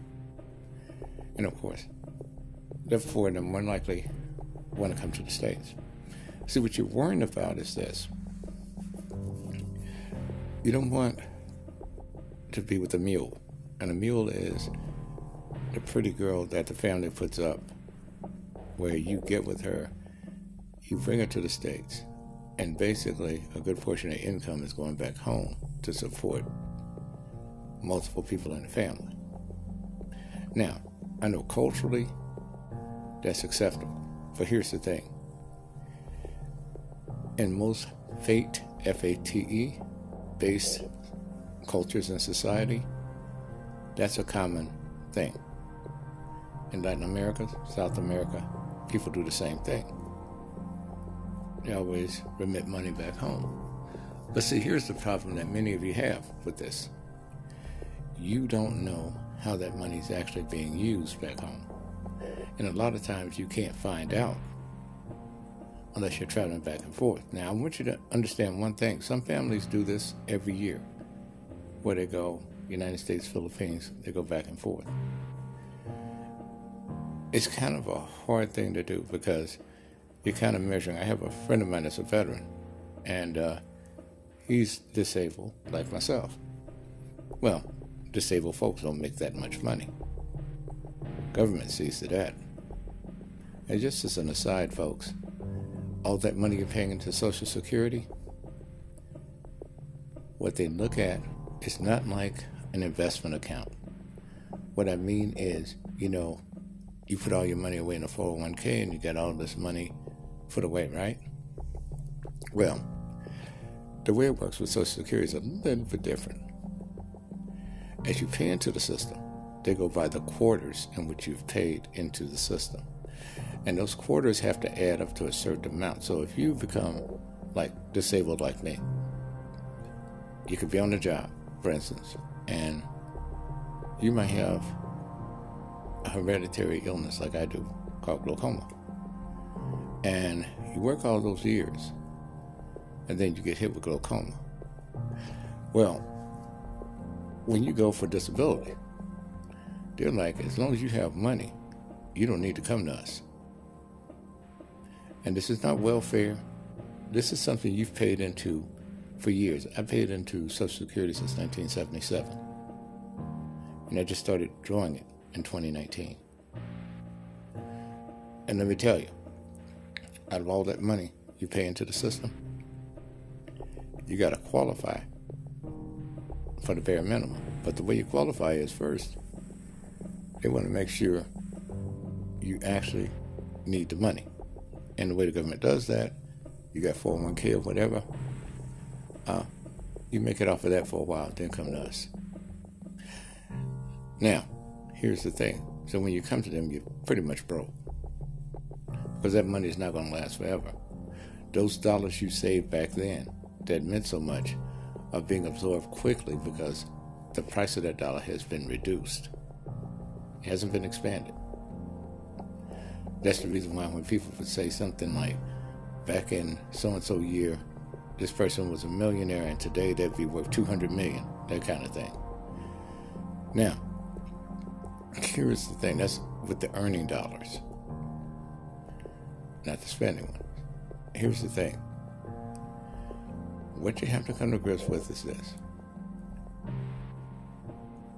After you paid all that money into it, and then you go to draw it, it's not going to be what you think. So, what I would advise you to do strongly is to stay employed as much as possible throughout your life and make sure you pay into that Social Security, because the thing is, no matter what, they do take it out when you're unemployed. Your unemployment insurance, they take that out of your unemployment insurance. And you want that. Now, the places that won't take it out, if you work for the railroad, they have their own pension fund. A lot of companies used to have that, where people wouldn't go on Social Security. They had this nice, cushy pension fund. Some public employees have it as well. And so the company or the organization would take care of you for the rest of your life, and you don't have to worry about the government. And true enough, you had a higher rate of return. I remember hearing a lady in Ohio, a school teacher, complaining about only making $3,800 a month in Ohio in her retirement expecting a cost of living increase. But see, here's the problem with people who do that. Many times they want to sustain the lifestyle they have. So when you are disabled, you got to step off of that lifestyle you had and step down a bit. And that's what people don't like. Because many of them want to live their lives because they put away all that money. They're thinking that, well, since I put away all this money, I should have this type of lifestyle. And it doesn't work that way. Yeah, you put that money away, but there's no guarantee that that lifestyle is going to be there for you to sustain it. Because those dollars are going to be spent even faster than when you earned them back in the day. Because the cost of living changed. Now, to some degree, the cost of living goes up 16%. You get a 3% raise annually, 16% rise annually. So you're 13% under every year as you go forward in your life, your working lives. So that's just an ass-kicking contest you can't win. Let's get back to this situation. What I'm telling you, sir, is this. Alex, it's going to also depend on the consciousness of that person, the moral consciousness of them. But I would tell you this if I were you. I would look for someone who doesn't have any problem remaining in the Philippines. And if you took them to the States, they'll be okay with that too. For someone that does not have to come to the U.S. Because I will tell you, I've seen a lot of people get used that way. And not only that, you'll be treated differently as a foreigner. And they will call you a foreigner in the Philippines. They love doing that. It's not a negative thing. It's kind of like a thing of respect. Now, there is a pecking order there, such as in most Western cultures, how skin color carries a lot of weight. You'll find a lot of Filipinos that are from wealthy and more affluent families. They may not be so inclined to be with the foreigner. They'll stick with Filipinos. Or they'll marry white, but white usually with money. The land there is owned by a small group of people. So you see a lot of squatters, a lot of people that are having different issues. The people are very friendly, very hospitable. Women will flirt with you more so than you'll be flirting with them because there's a lot of women in the Philippines. I mean, you will have more women try to flirt with you. What they do is they give you those eyes. They give you that look. And they speak to you. And some of them will walk up to you and ask you your name. They're very friendly people, very kind. And there you're going to find women in every capacity in society because they were looked at as someone that was equal when it came down to fighting in the revolution for the country.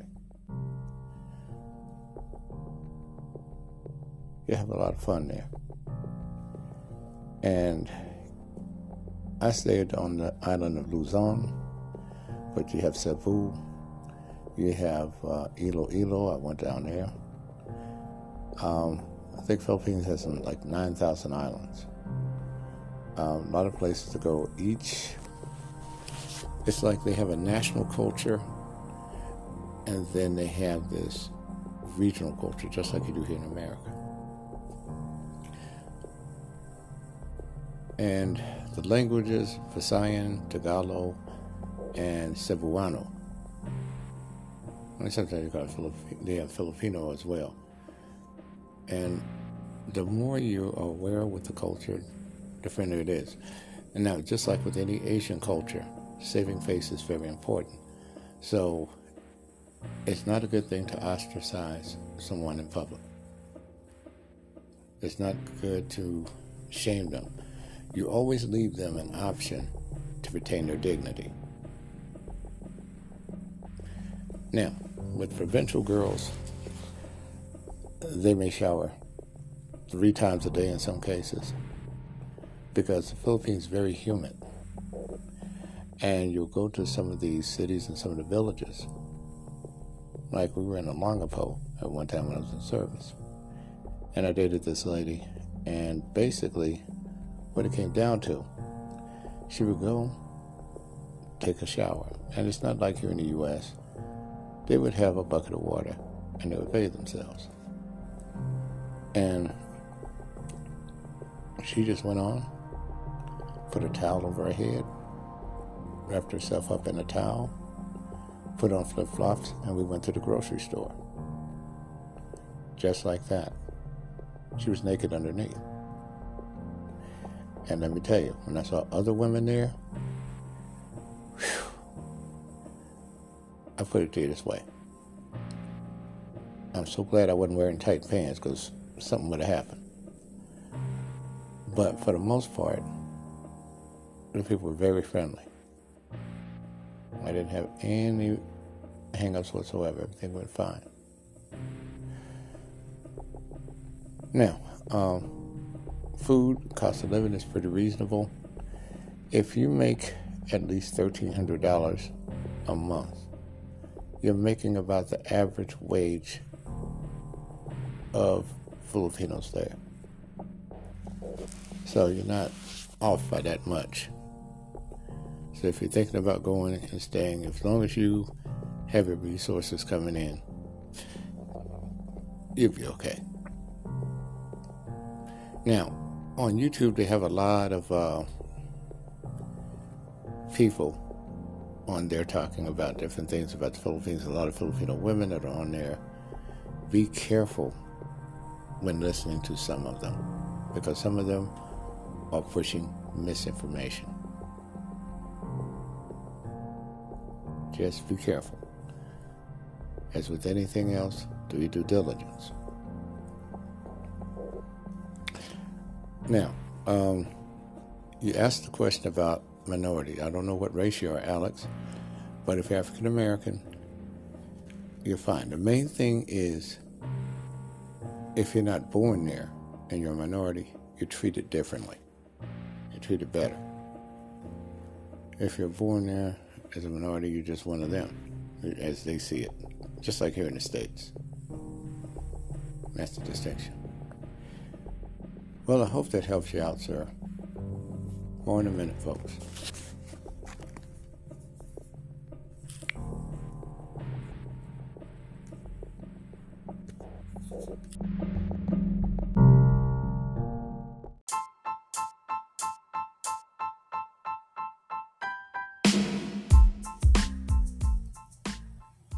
Hi everyone, Johnson here, Romantic Truth, Las Vegas. Let's talk about the man and his cheating. So, as I told you before, when it comes down to the single female, she's the biggest threat to the guy who's married or in a relationship and who's cheating. When he's cheating with a single female, she has mobility, autonomy, and also the ability to make demands. Now, here's some of the things that guys will have to contend with. The first thing, the guy will have to see whether or not he can establish, and he should, rules and guidelines. Women who are cheating on their husbands do this regularly.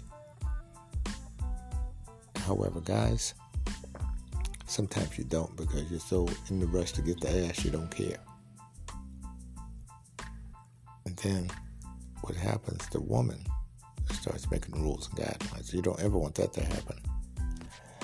Not that I condone cheating, but once she makes the rules, the single woman does, you're in trouble. Now, where do guys meet these single women, and where do these women, married women, meet men in order to cheat with? One of the number one sources is AshleyMadison.com, along with many other dating sites. Even conventional dating sites like Match and those sites as well. Usually when someone deceives you, they're looking at only a temporary relationship, very, very short term. They're lying to you. They're deceiving you. If they are more honest with you, of course, they're looking for something long term, something that's going to last.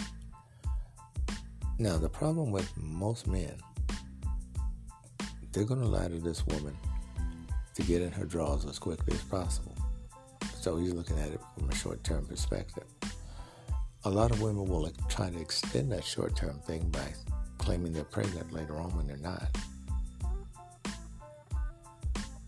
By saying that the guy gave them some kind of disease when they didn't.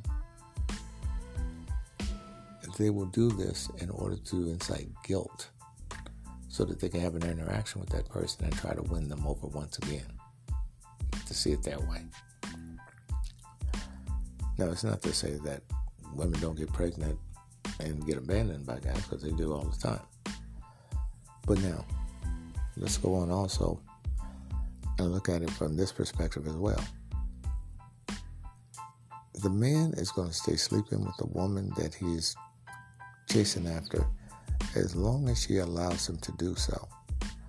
And he's going to be a fool for it every step of the way. He's going to make up a lie to the wife. He's going to do whatever it took in order to keep that going.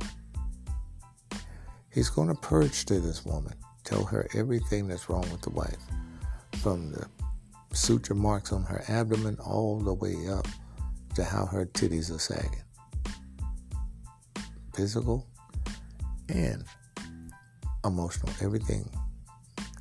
So that, and he's doing this as an insurance policy,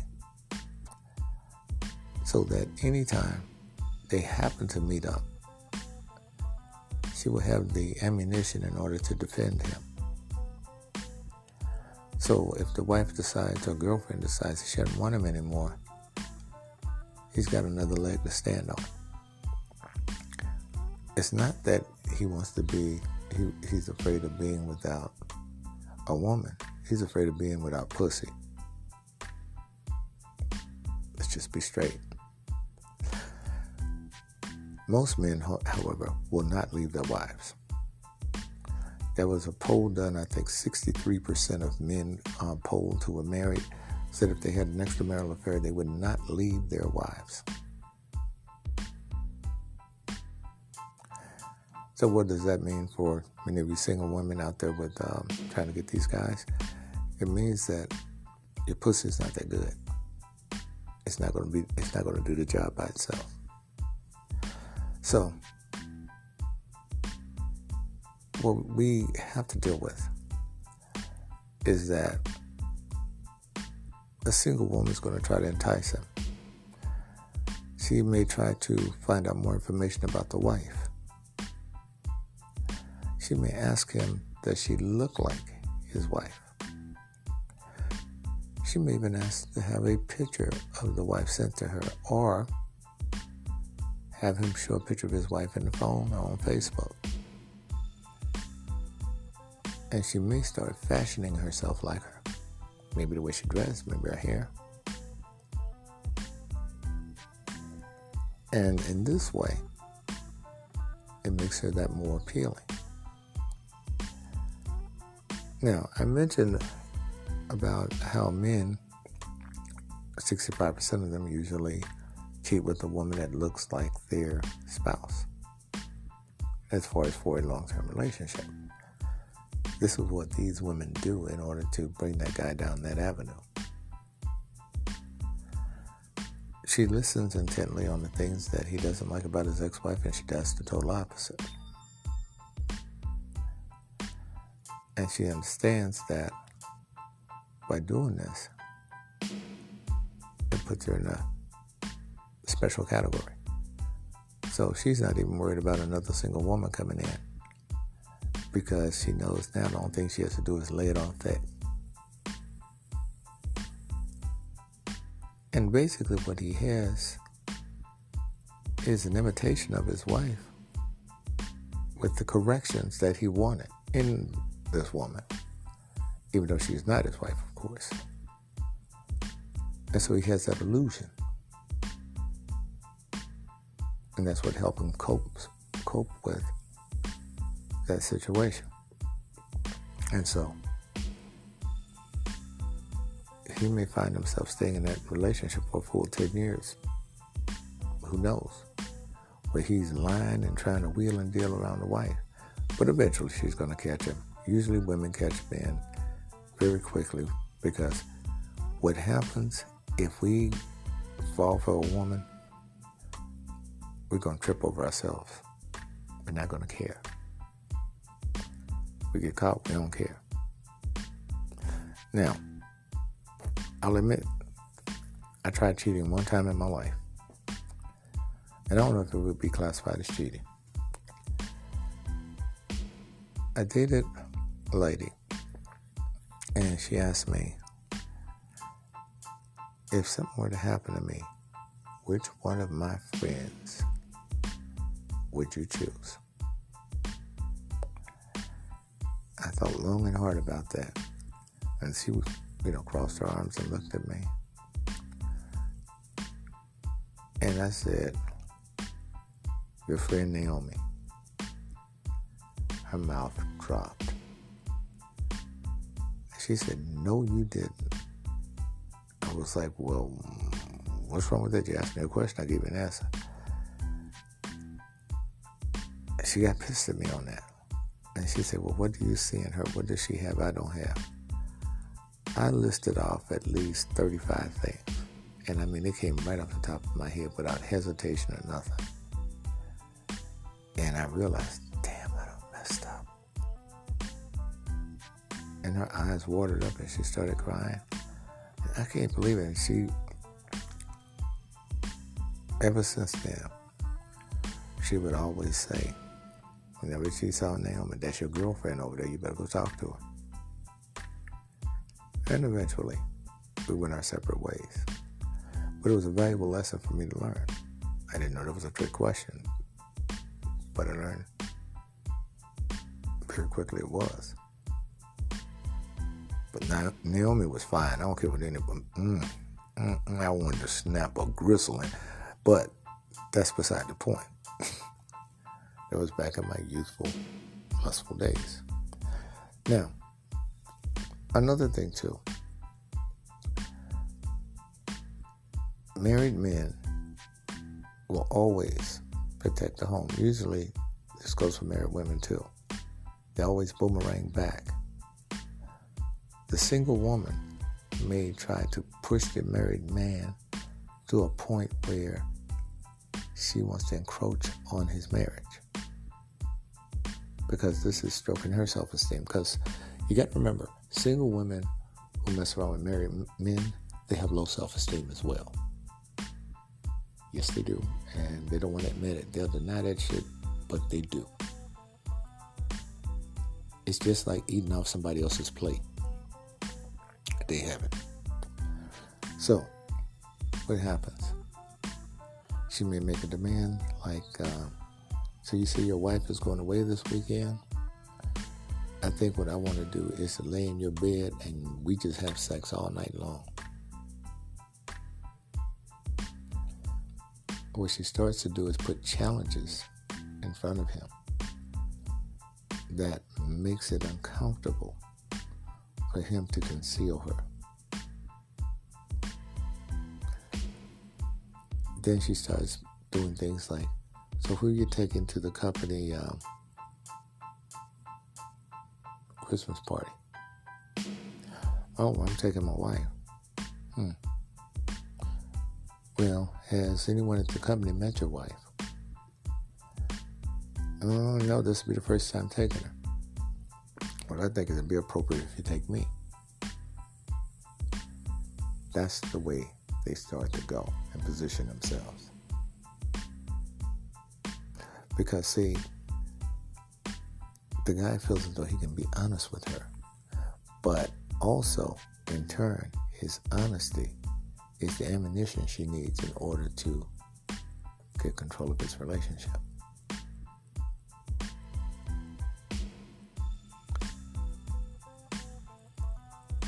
She'll get to the point where she'll say, you know what? Why don't you bring your checkbook over and I'll balance your books for you. I don't need nobody to balance my book. No. Because if you're going to be with me, I'm going to make sure that you know how to handle money. A lot of guys fall for that trick. And once she gets that checkbook, and she says, okay, now, I want you to tell me the bills, and I'm going to write the checks out for them and date them. Well, I got so-and-so and so-and-so. And she's writing away and doing just like a secretary. He's thinking it's cool because she's handling all the legwork. Truth is, she's wedging herself in to get closer so she can control those finances. And a lot of guys who cheat, especially if they don't know what the hell they're doing, these women will run through them like crap through a goose.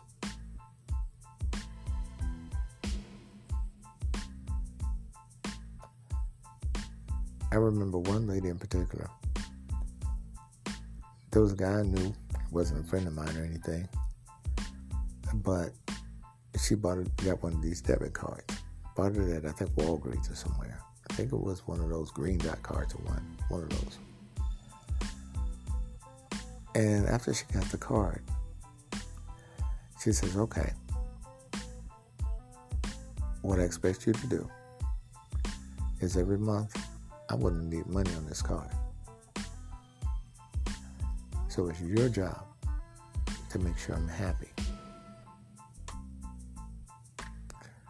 And this poor guy was risking his marriage, risking everything, putting money on that card every month so that this woman had whatever she needed. She did that. She took the initiative and put him in that position where he couldn't really think it through. He could have, but he didn't. But you have forward and aggressive women who are like that. And a married man with one of these women is a mismatch. There's no way in hell he's going to win. Now, most men, they don't get serious about the woman. They just want to sleep with her. They go to sleep with her. They leave her. They go back to their wives. Good men don't need to cheat at all, just like good women don't need to cheat.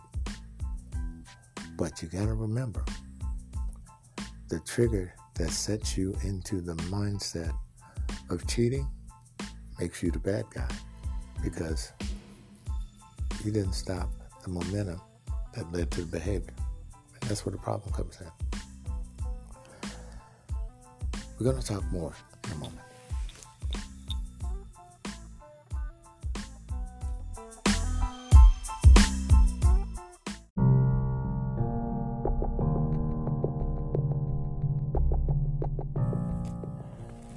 Hi everyone, Johnson with you here, and let's go in the mailbag with Mark.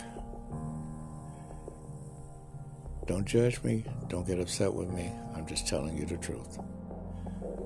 I live outside of Boise, Idaho. We're faced with a problem in my family. There have been a lot of people that have moved up here from California. Prices are going up, and some people are not liking that. Property taxes are going to be raised for sure. The problem I'm dealing with many other family members, is that my youngest brother started dating this black woman from Los Angeles. He's 24, she's 25. And the problem is, it's an unkept secret that most of the men in the family have slept with her. She's very easygoing and very easy, to say the least. I'll admit that I was one of the people that slept with her as well. We confronted her about this, and she didn't have a problem with it. She says, what's the big deal? My older brother slept with her. My dad slept with her. And fortunately, right now, none of the women in the family know. My brother's wife doesn't know. My mom doesn't know. And My younger brother doesn't seem to care. Ever since he went to Los Angeles and came back years ago, he's been a different person, very permissive on things. We're a little bit more conservative. The sad thing about it, my brother is thinking about having a night with her. And when I say a night, we're talking all of us. Dad is definitely down for it. And I do have some more questions myself, because I think I've gone too far with her. I think we all have.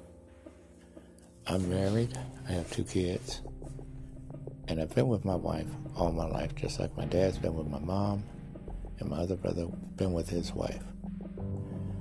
And we were coming up with a plan of kicking her out the family, but we love our little brother, and we know that if we did that, things could go really bad, because once Mom finds out, all hell will break loose.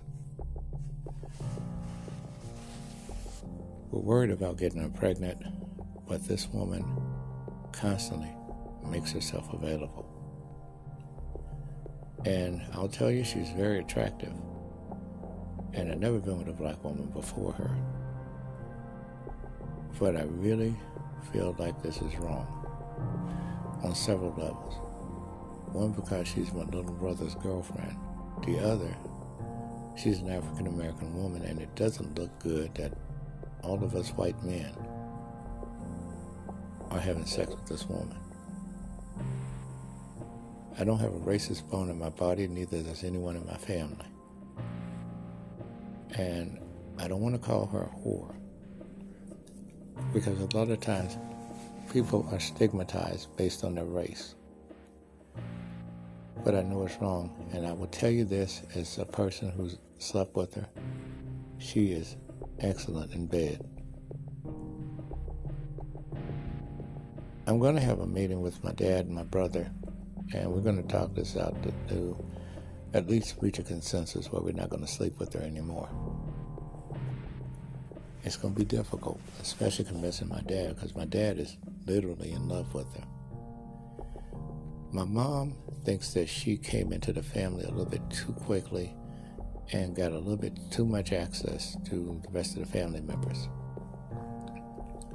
He's only been dating her for 2 months, and she slept with all 4 of us.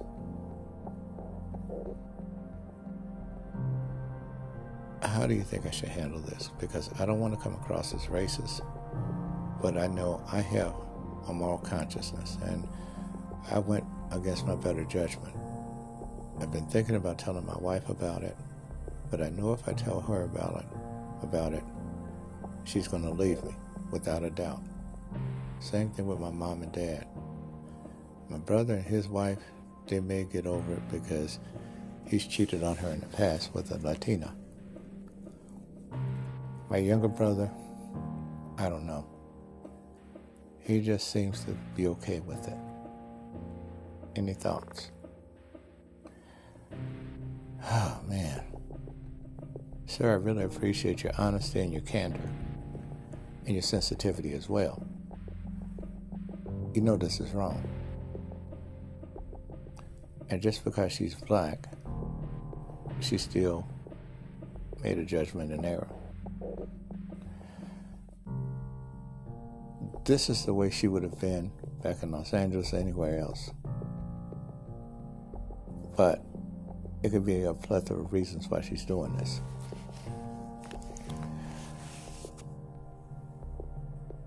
Your brother probably knew that this would be a temptation. I personally don't think that he's into her like that. I think that your brother is the one, the younger brother, that's her boyfriend, that's exploiting her and using her. And he's going to more than likely dump her to the wayside. Especially if she gets pregnant. And I wonder if you guys thought about that. If she winds up pregnant, then what? By any of you. I think what she's trying to do, and I'm going to say this, she's trying to escape her blackness. Some people do that. They get so frustrated. I get emails a lot from men and women who hate the fact that they're a minority. Latin women, black women, Asian women. Because what they face is being associated with people that are not doing as well as they're doing. And I don't say that financially as much as I say that intellectually, socially, and so forth. And so, this is her way of distancing herself. And she would take pride in truthfully saying that I don't date black men, or I don't associate with black people. This is her therapy for that. Now, I'm willing to bet you she grew up in a situation where she was burnt out on the African American experience, whatever that was, that she experienced in her community. And so this right here, she's looking at it from the standpoint of getting respect, notoriety, love on some level, recognition. Something that she may have not had in the past, or under circumstances in her former community. So, in essence, you have women who do this. You have even white women who do this as well. Because I've had some white women that have written in, and they hated the fact that they were white. Primarily, they want to distance themselves from the racist white folks. So this is understandable. I think she needs to go to therapy. I think that's what you guys should try to work on as some kind of recommendation. Because there's a mental component to this. She's acting out based on a problem that she has internally. And instead of trying to sleep with this woman, you, your dad, and your other brother, and your little brother need to sit down and try to come up with a plan to help her.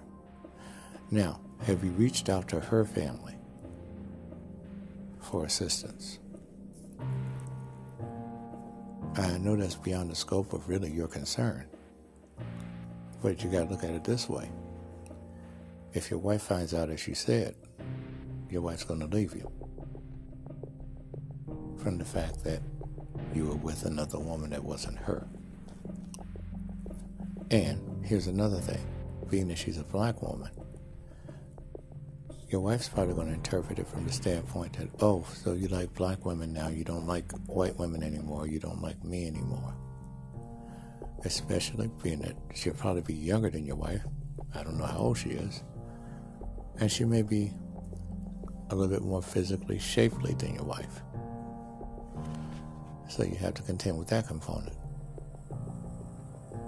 Your mom is definitely going to have a problem. She's younger, she's black, she's in the family, and the mom does not feel as though she has gone up the proper channels to have the access to the family as she does. Now, another thing. Your brother's wife, you talked about how it was a permissive situation and that she forgave him for a Latina. Well, here's the thing, and let's face it. In our society, there's a pecking order. African Americans are put at the lowest portion of the social spectrum.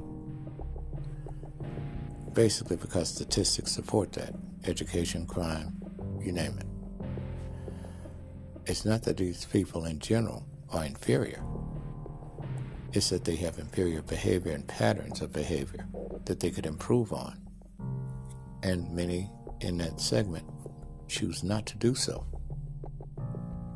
They have the resources and the ability, but many of them don't take the opportunity. So there's still kind of ferments that old negative stereotype. So, what you have here, your brother's wife may say, a Latina, okay, she's okay, she wasn't black. But for a black woman, it may be the last straw for her, or something she couldn't forgive him for. Guilt by association. Now, what you guys are doing is nothing new, because it's been in the reverse as well, where black men have gone into white families, and some guys have kind of climbed that ladder of trying to screw all the females. It's a behavioral disorder that they have, and it could very well be based on a mental illness. I'm willing to bet you it probably has to do with an inferiority complex, low self-esteem, and not only that, a situation where they're trying to prove themselves. I would recommend reaching out to her family and trying to get her help. And I guarantee you, if you talk to her family, they're probably going to tell you she might have had a traumatic experience in the past, but there's a trigger somewhere that put her in that behavior. And I'm not making an excuse for her, but I'm saying there's something in the past that has come up. Now, what's happened is your moral consciousness has kicked in with you. That same level of moral consciousness your father and your other brother has.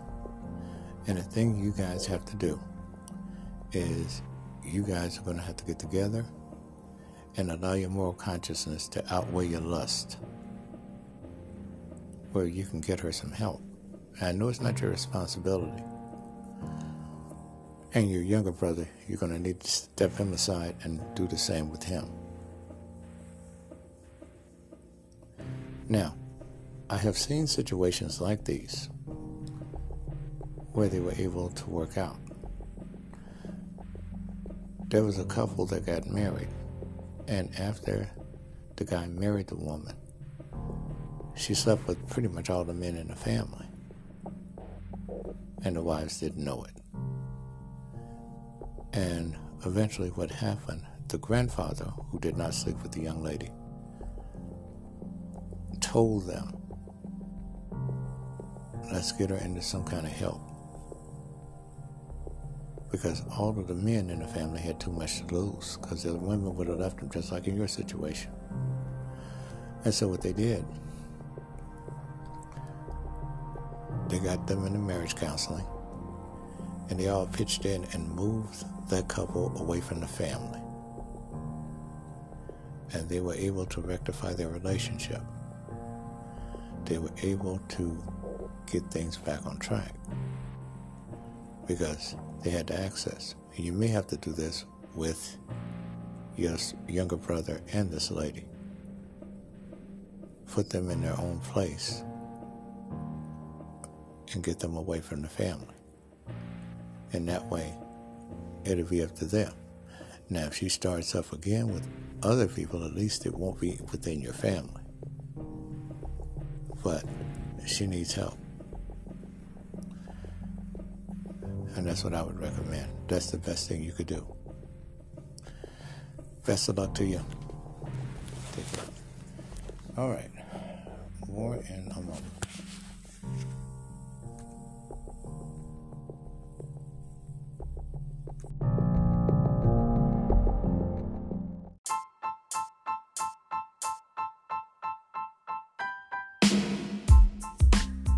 Hi everyone, Johnson with you here, Romantic Truth, Las Vegas. What I decided to do was take the next segment and I'm going to put it on the podcast on tomorrow.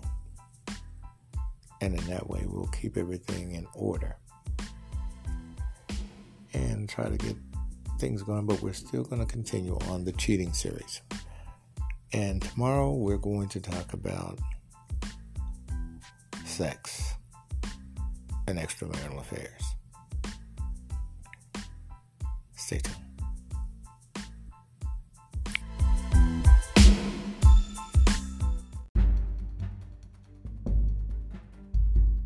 Romantic Truth would like to take this opportunity and applaud our listeners and over 40 countries for their support.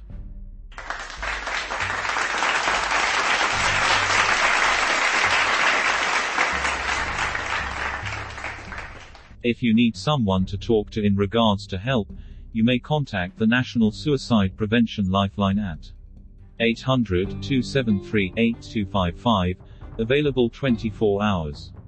All correspondences read on the show have been pre-screened and pre-approved by the submitter to be aired on the show. The views and opinions of this podcast does not reflect those of Romantic Truth, Anchor, Spotify, or any of its affiliates. The opinions expressed are solely those of the host and guests, and should not be deemed as professional guidance, advice, or a professional practice. In the event you may need professional assistance, contact your local federal, state, or county agencies for specific assistance in social services, family counseling, or mental health services. For all medical, legal, and financial services, please contact the appropriate licensed and certified professionals within your region. The music that is provided on this podcast that is not provided by Anchor is used under waiver by Jaws and One Music for fair use. Please be advised that the content of this podcast is under copyright by Romantic Truth and James Adams.